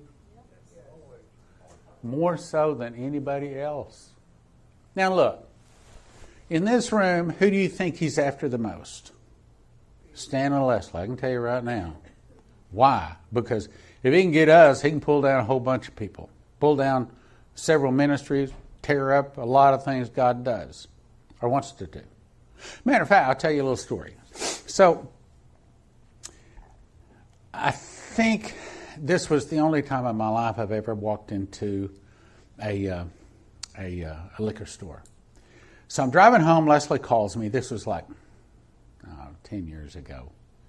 Leslie calls me. She says, I want to make rum cake. I need you to stop by and buy me some rum. Where do I get that? I'm thinking 7-Eleven don't sell no rum. So I said, okay. So I thought, wow, the only place to buy, I don't think I've ever bought rum or anything like that. So I pulled into a liquor store for the first time in my life. Walked into the liquor store, and sure enough, they had some rum. So I picked up a bottle of rum, And then I saw it.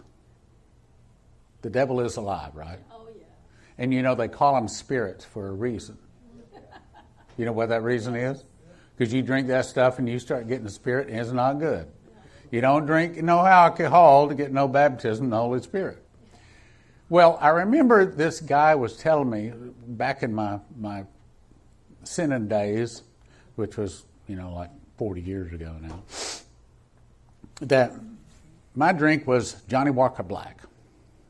Johnny Walker Black and water. I don't need no ice, just Johnny Walker Black and water. And I loved it.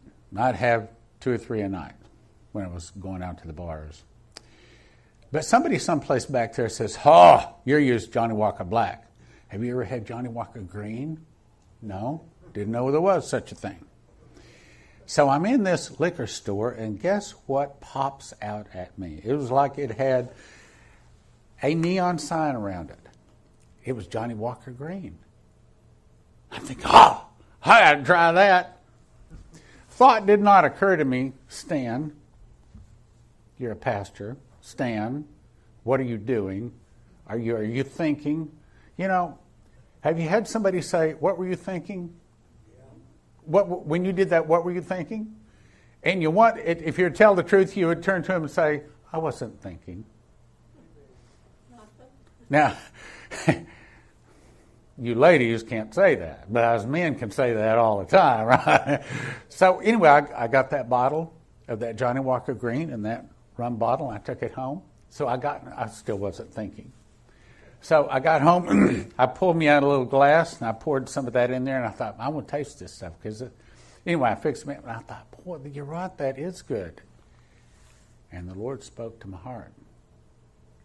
He said, "Stan," he said, "if you leave that in your house overnight, you will get a demon, you will become an alcoholic, you will lose your ministries, you will never do what I've told you can do." Up out of that, pour that, get that bottle, stick it down that glug, glug, glug, glug, glug, glug, glug, glug, glug, glug. Think I was hearing from God? Do you think the devil's after you?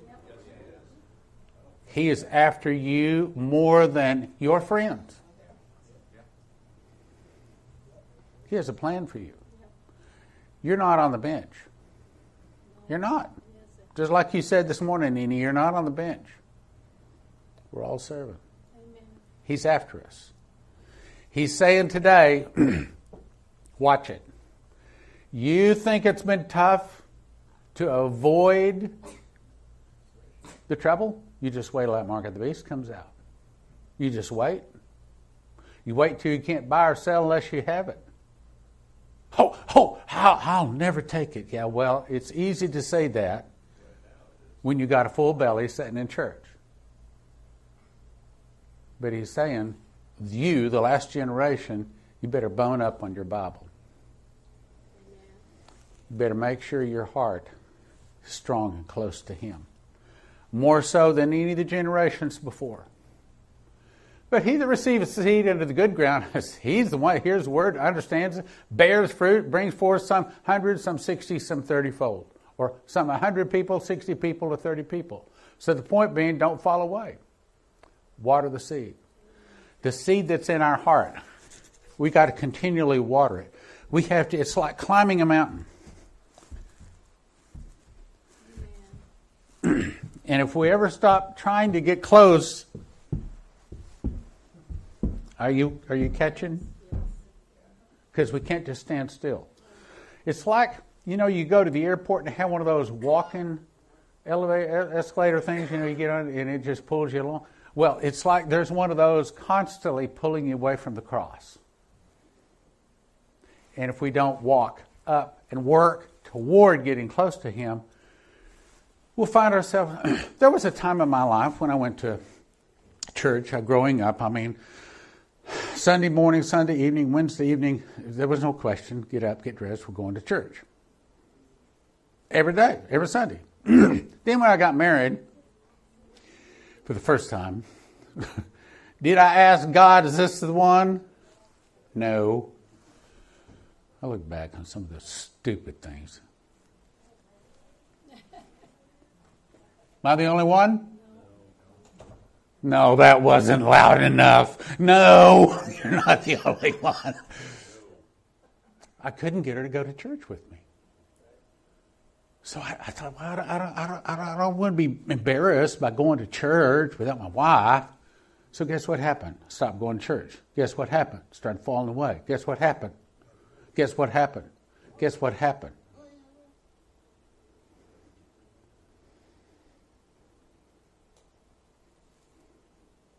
Hopefully you're saying in your heart the same thing I'm saying.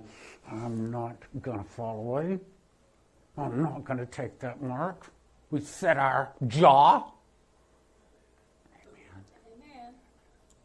This is the signal for amen. That was. We got to make sure it's in our heart, brothers and sisters. Proverbs 11:30 says, "He that winneth souls is wise." Daniel 12:3 says, "They that turn many to righteousness shall shine as the stars forever." I want to shine. I want a shiny body in eternity. So this is David giving some advice to his son Solomon. He says, "And thou, Solomon, my son, know that the God of thy father, serve him with a perfect heart, with a willing mind, for the Lord searcheth the hearts, and understandeth all the imaginations of the thoughts. If thou seek him, he will be found of thee, but if thou forsake him, he will cast thee off forever." No, don't understand that. That can't be right, because once you're saved, you're always saved. You mean you can lose your salvation?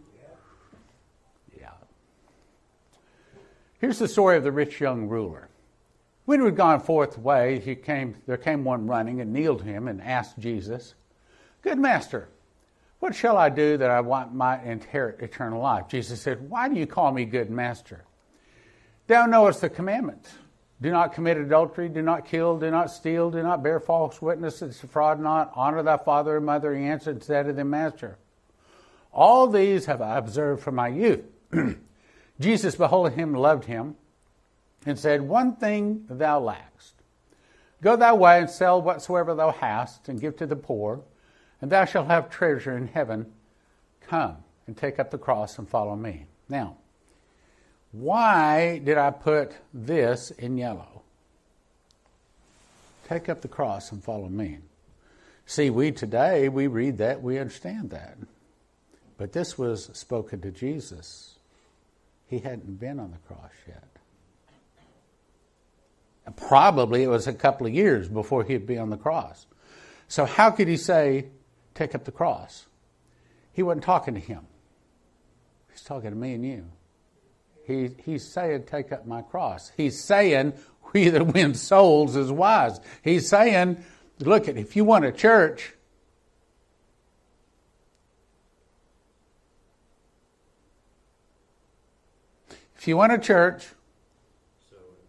build others' churches, and I'll build your church. But what's that saying to you? If you want a raise, you see that somebody else is looking good. If you want your own company, you help another person build their company. If you want to be a minister, you help another person minister. Right? Right? And he was sad at the saying, and went away grieved, for he had great possessions. Jesus looked around and said to the disciples, just how hardly is it that the rich people are ever going to enter the kingdom of God? And they said, how are they going to enter into the kingdom of God? And he said, well, with men it's impossible, but with God nothing is impossible. It is easier for a camel to go through the eye of a needle than for a rich man to enter into the kingdom of God. Now, which one of those is it talking about? It's not talking about a camel going through an eye of a needle, because a camel is actually a piece of metal thing that squeezes down over the fishing line like this, because they were fishermen, okay? Squeezes down over the fishing line. That makes because the fishing line does this, all right? And it won't go through the eye of the needle because it's spread all out. But by putting a camel on it, it squeezes it together so they can put it through the eye of the needle. So he's saying, for a rich man to get to heaven, They have to concentrate, whereas other people it's a little easier. I saw people in Honduras, they didn't have any money. I mean, I saw people that were really, really poor. That, I didn't know humans lived. As a matter of fact, I turned to one of the interpreters. I said, I think I've seen the bottom of humanity. And he said, no, you haven't. He said, 65% of the people in Honduras live just like these people. Their house was sticks where they had pushed mud in between the sticks. The bees, and it's a little, I don't know, like a flying ant, maybe is a better way to say it. I counted about 30 of them had made their nests in one wall that's about 8 foot wide and a couple of inches taller than I was. And that was their house. And I was able to look back. They had one bedroom. They had 7 children. They had one bedroom, and then they had kind of an open area. Their food they had hanging from the ceiling, because I assumed if it went down on the floor, some varmint would eat it. Their only hope in life is Jesus. The only thing they have looked forward to is Jesus, and for eternity, because they live in misery here in this life. We don't live in misery. So he says, it's easier for a camel to go through the eye of a needle than for a rich man to enter into the kingdom of heaven. They were astonished, out of measure, saying among themselves, then who can be saved? Well, with God all things are possible. Peter began to say unto him, Lo, we have left all, and we have followed thee. Jesus said, Verily I say unto you, there is no man that has left house, or brethren, or sisters, or father, or mother, or wife, or children, or lands, or my sake, and the Gospels, which shall not receive 100-fold now, in this lifetime, and all the brothers and sisters, and in the world of eternity to come. What's that saying? It's saying, is it more important to lose a friend than to try to win them to Jesus? Is it worth it to possibly lose a friend to win them to Jesus? Is it worth it to lose, say, an inheritance, or to lose property? Or, in other words, what's more important? To the devil's crowd, finances and money is number one. But to God's kingdom, it's not. I think that one of the reasons God is one of these days going to give me the money to drill the well in Israel, I had to go through some tests. Let me tell you about one of the tests. So I remember specifically I got out of the bed. We were living in Topeka at the time. My feet hit the floor, and I said, I think it was under my breath, I said, Lord, I'm tired of this. You hadn't sent the money. I'm just not reaching a whole lot of people. We're not able to pay our bills. I think I'm just done with this prophecy club. I didn't say anything to Leslie. I think I'm just done. And so I'm all the way. I'm driving to work, to the office. I think I'm just going to close that prophecy club. I think I can do this, and I can find another job. And I'm tired of just not being able to pay the bills, not making enough money. I'm tired of this. So I got to work, 8 o'clock. 9 o'clock, a fellow that I'd hired and trained in that business walked in the door. Glad to see him. He was glad to see me. We hugged, sat down. He said, I am the representative for Oklahoma and Kansas now, and the franchise holder. And he said, they've just come up with a new deal where we can have 2 people that are owners, and I want you to go in with me as a franchise 50-50 ownership with me. And he says, and I'll guarantee you $10,000 a month to start. Because I know, I'm the one that trained him. I'm the one that hired him. He knows what I can do. And so I'm sitting here saying, I know that was you. I know you did this. I know you're saying, Stan, you went out of Prophecy Club? I'll open the door for you to go back what you used to do. You want to do that? Go ahead.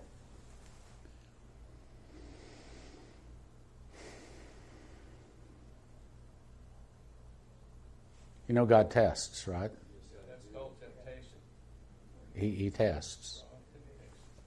So I had to think about it. I remember I looked up the ceiling and I said, first of all, thank you very much.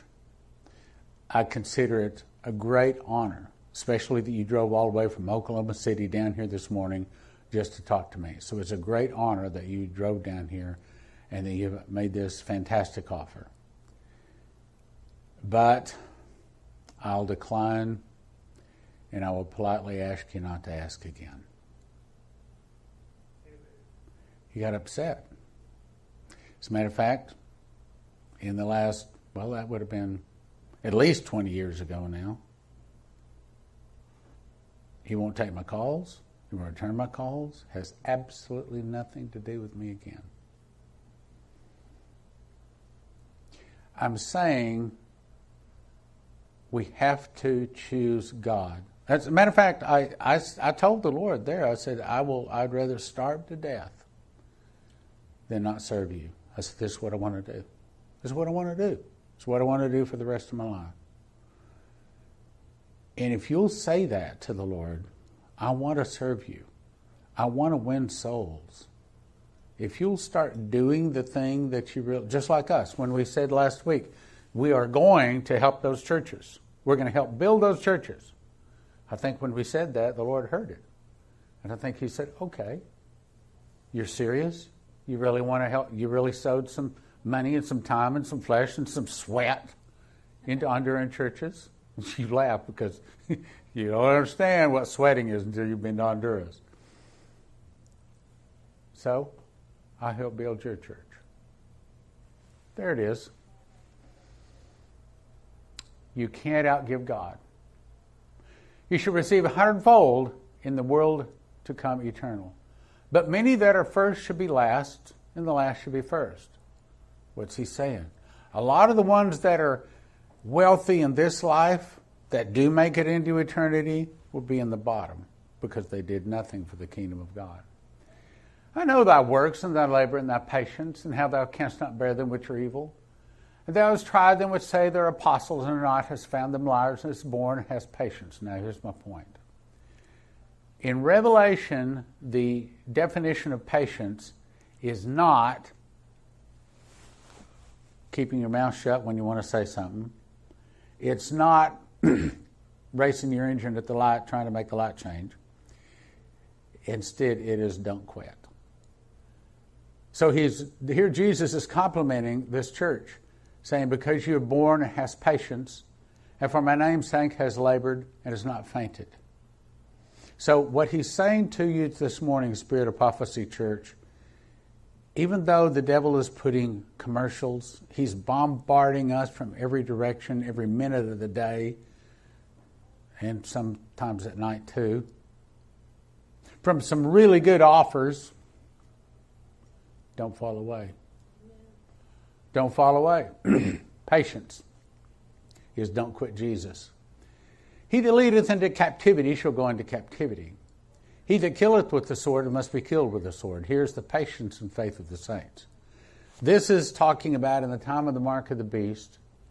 He's saying, even though they come after you to kill you, that if you turn people over to the New World Order, you'll be turned over to the New World Order. If you kill the people coming after you because you have not taken the mark of the beast, then you will also be killed with the sword. He's saying, I know that you don't like that, especially as Texans. We want to pick up our shooting irons and say, oh, no, you're not going to make me take the mark of the beast. But he's saying, in that case, don't kill him. You can run, but don't kill him. That's what it's saying in the context. So he says, I know you're not going to like that, so here's the patience and faith of the saints. There's another case where you're not going to like what I'm going to do, but this is my plan. Have patience. In other words, don't quit. They're fallen under the angel, saying Babylon is fallen, is fallen. Now, fallen means that when you're standing, it means you're standing on the gospel, standing on the word of God. You're faithful and you're standing for Jesus. When we fall, that means that we fell for the devil, okay? Babylon, or America, has fallen, the great city, because she made all nations drink of the wine of the wrath of her fornication. Who is it that makes the movies, the music, the commercials? Who is it?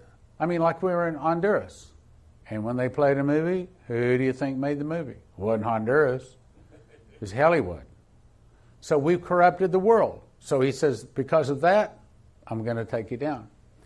And the third angel followed, saying with a loud voice, if any man worship the beast in his image, and receive his mark in his forehead or in his hand, the same shall drink of the wine of the wrath of God, which is poured out without mixture into the cup of his indignation.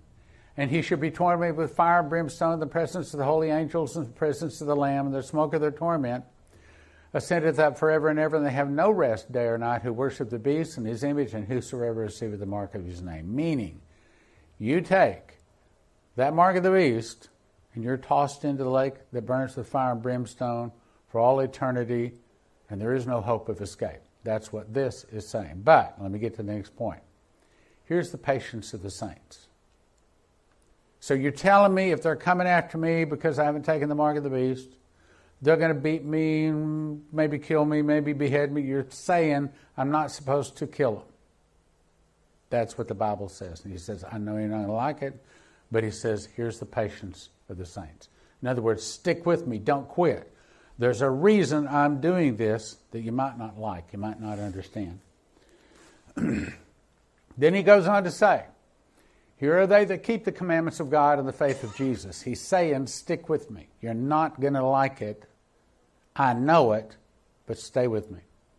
And I heard a voice from heaven saying to them, write, blessed are the dead which die in the Lord henceforth, yea, saith the Spirit, that they may rest from their labors and their works do follow them. Amen. Did you know your works can be removed? So we know that this is what the mark of the beast looks like. We know that this is what the number of his name looks like. So I'll move on. Don't take the mark. Don't quit Jesus. That's my point. Now, for another foundation, can no man lay, for other foundation, can no man lay that is laid, which is Christ Jesus. Meaning, all of the works that we do, we have to do for Jesus. Is it possible that a pastor stands before Jesus and he gets no works? Howard Pittman says that's what happened to him. He said, you can stay if you want to, but all of your works are all burned up. He said, why? He says, because yes, you pastored a church. Yes, you helped the poor, but you did it for you. So the works that we do have to be done for him. Yeah, when we do our soul winning, what we're doing for him, we have to do it for him. Then he goes on to say, if any man build on this foundation, meaning Jesus Christ, gold, silver, precious stones, wood, hay, and stubble, every man's work shall be made manifest, for the day shall declare it. Meaning, because it shall be revealed by fire, and fire shall try every man's work of what sort it is. What's the fire? That's the morning star. When Jesus returns and he blows the glory down. As lightning shines out of the east and of the west, so also shall the coming of the Son of Man be. That's what he's talking about. And so as it hits the center, they fall to the ground, a pile of ashes and bones. As it hits us, out of our belly flows rivers of living water. We get our glorified body. We get all of our mantles, crowns, rewards. And if we get rewards, that fire does not burn them up. But if we've not done it for Jesus Christ, then that fire burns them up.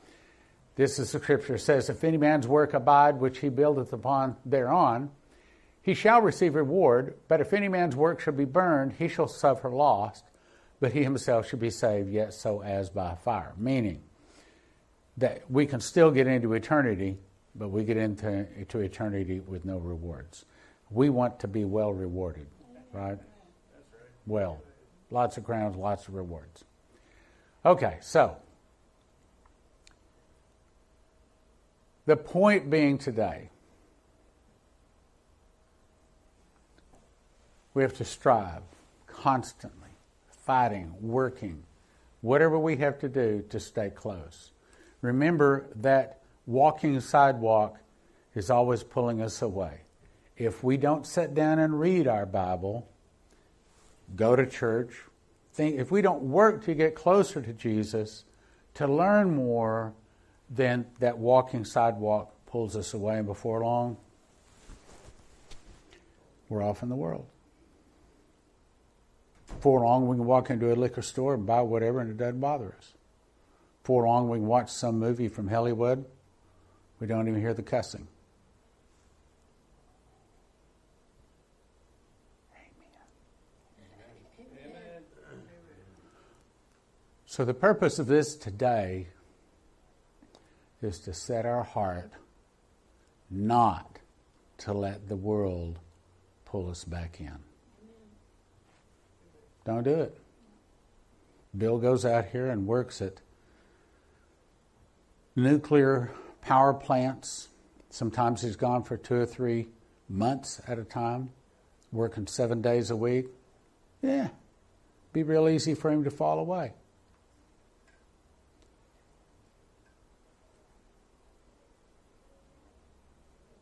Danny back here drives a forklift, works in a warehouse, probably works around people that have filthy mouths, filthy minds. Amen. Be real easy to fall away. Right? Brandon over here's a plumber, going into all kinds of businesses, all kinds of homes.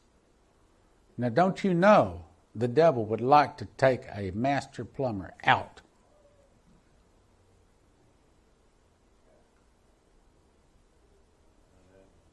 Right? Right. Not happening. But that's the point he's trying to make today. Set your jaw that you're going to continually work to get closer to him. If you don't, all of a sudden we're watching American Idol and we're loving it. What else comes on? Same thing happens to me. I was watching football yesterday. Leslie's out of town. I thought, I believe I'm just going to take me one of them days off. I ain't had one of them days off in a long time. I still got to prepare a sermon, but yeah, I believe I'm just going to watch me some football.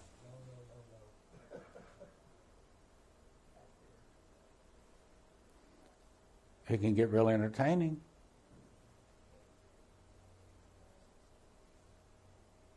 I'm just saying, watch it. Watch it. You can fall away real easy. Okay, so I know that we have very small attendance today. I don't think it's been this small in a long time, but there's around 13 to 1,400 people that watch the sermon every week online. So you folks online, we're talking to you too. And if some of you are watching and you've fallen back in to sin, fallen away, Jesus still has power to forgive your sins. These are the scriptures, but I'm going to give you a simple prayer. When I was in Honduras, I was on a secular radio and a secular TV station. I got 5 TV stations, 3 radio stations. I have time for a long explanation. So I just said simply, ask Jesus to forgive your sins. Ask Jesus to forgive your sins. Let's all say that. Ask Jesus to forgive. One more time. Ask Jesus to forgive your sins. Now, let's say it. Jesus, forgive my sins.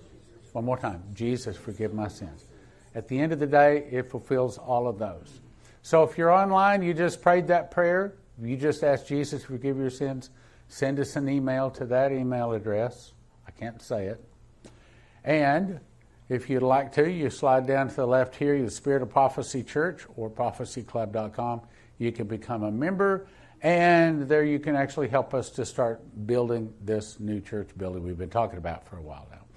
Also, if you're online, you can click like, share, and subscribe. The algorithm then sends it out to see more people because a lot of people are saying they like it.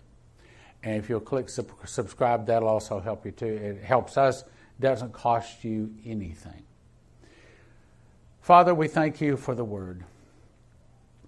We thank you that we do live in a very blessed nation. Many say the most blessed nation of human history, and that's probably correct. But we also know the devil is coming after us harder than any other generation. And we ask you to help us to become soul winners. Show us people that we can witness to. Give us someone to witness to this week. And also see to it that we don't fall away. Lord, don't let us fall. Don't let us fall. In Jesus' name, amen. I remember, I'll tell you something else. This was, I think it was even before Prophecy Club started. This would have been, I don't know, 30 plus years ago. I had a dream, still remember very clearly to this day. I was in the back, Leslie and I were in the back of a plane, and this was a very small plane. It had 2 seats on one side and then 1 seat on the other side of an aisle. We're in the back part of the plane. And the plane is coming in to land, and it's circling. And Leslie was next to the aisle. I was next to the window. And the plane banked to the right like this. And when it banked to the right, I could look down, and I thought, wow, we're really close to the ground. I mean, I could see the bushes. It was like West Texas area. And then all of a sudden the plane just quit moving forward, and it just started falling like that. And I'm seeing the bushes coming up really fast. And I said, okay, Lord, I guess we'll feel a jolt, and I'll be with you in just a minute. And then I said, no. I plead the blood. About that time, Leslie, which is now on top of me, is saying, blood of Jesus. We're both saying, blood of Jesus, blood of Jesus, blood of Jesus, all at the same time. And apparently the back half of the plane was also all Christians, because all of them were blood of Jesus. But apparently the front part of the plane was not Christians, because you could hear them up there cursing and all kinds of profanity coming in from them, because we all saw that we were about to die. And about that time, the front part of the plane totally broke off. Now the plane, at the back part of the plane, then straightened back up. Now get this, the plane has no pilot, no wings, nothing, but we're just in the back part of the fuselage, and we're flying forward like this. Wind is flying, everything going around, but there, you can see there's no pilot. The wings are gone, and we slowly started coming down, and then we landed in the water very softly, and there was a boat right there, and he says, I'll help you get to shore, and the dream ended. I didn't even open my eyes. I just said, Lord, are you speaking to me? And I heard very clearly 5 words. He said, I am holding you up. And then I thought, I get it. I mean, we didn't crash. No, you didn't get it. Listen, I am holding you up. Means that even though situations in life might try to tear you down or might try to kill you, I mean, there's been many times where the Lord has protected me and Leslie and our children from certain death. But just the other day, I frequently pray, Lord, don't let me fall. Don't let me fall. And boy, he brought that dream back to me again. He said, I told you I won't let you fall. So that's a really good prayer to be praying, Lord, don't let me fall. And I'm not talking about falling in an airplane. I'm not talking about that you won't get in an automobile accident or something like that. I'm saying that you won't fall away from Christ. Don't fall. Don't fall. I will hold you up. Jesus will hold you up, but I recommend you continually pray, Lord, don't let me fall. It's easy. It's easy. Lord, thank you. Don't let us fall. Don't let us fall in Jesus' name. Amen. If you have prayer requests, come on up. Be happy to pray for you. And If not, you're dismissed. If you have prayer requests, come on up. If we can get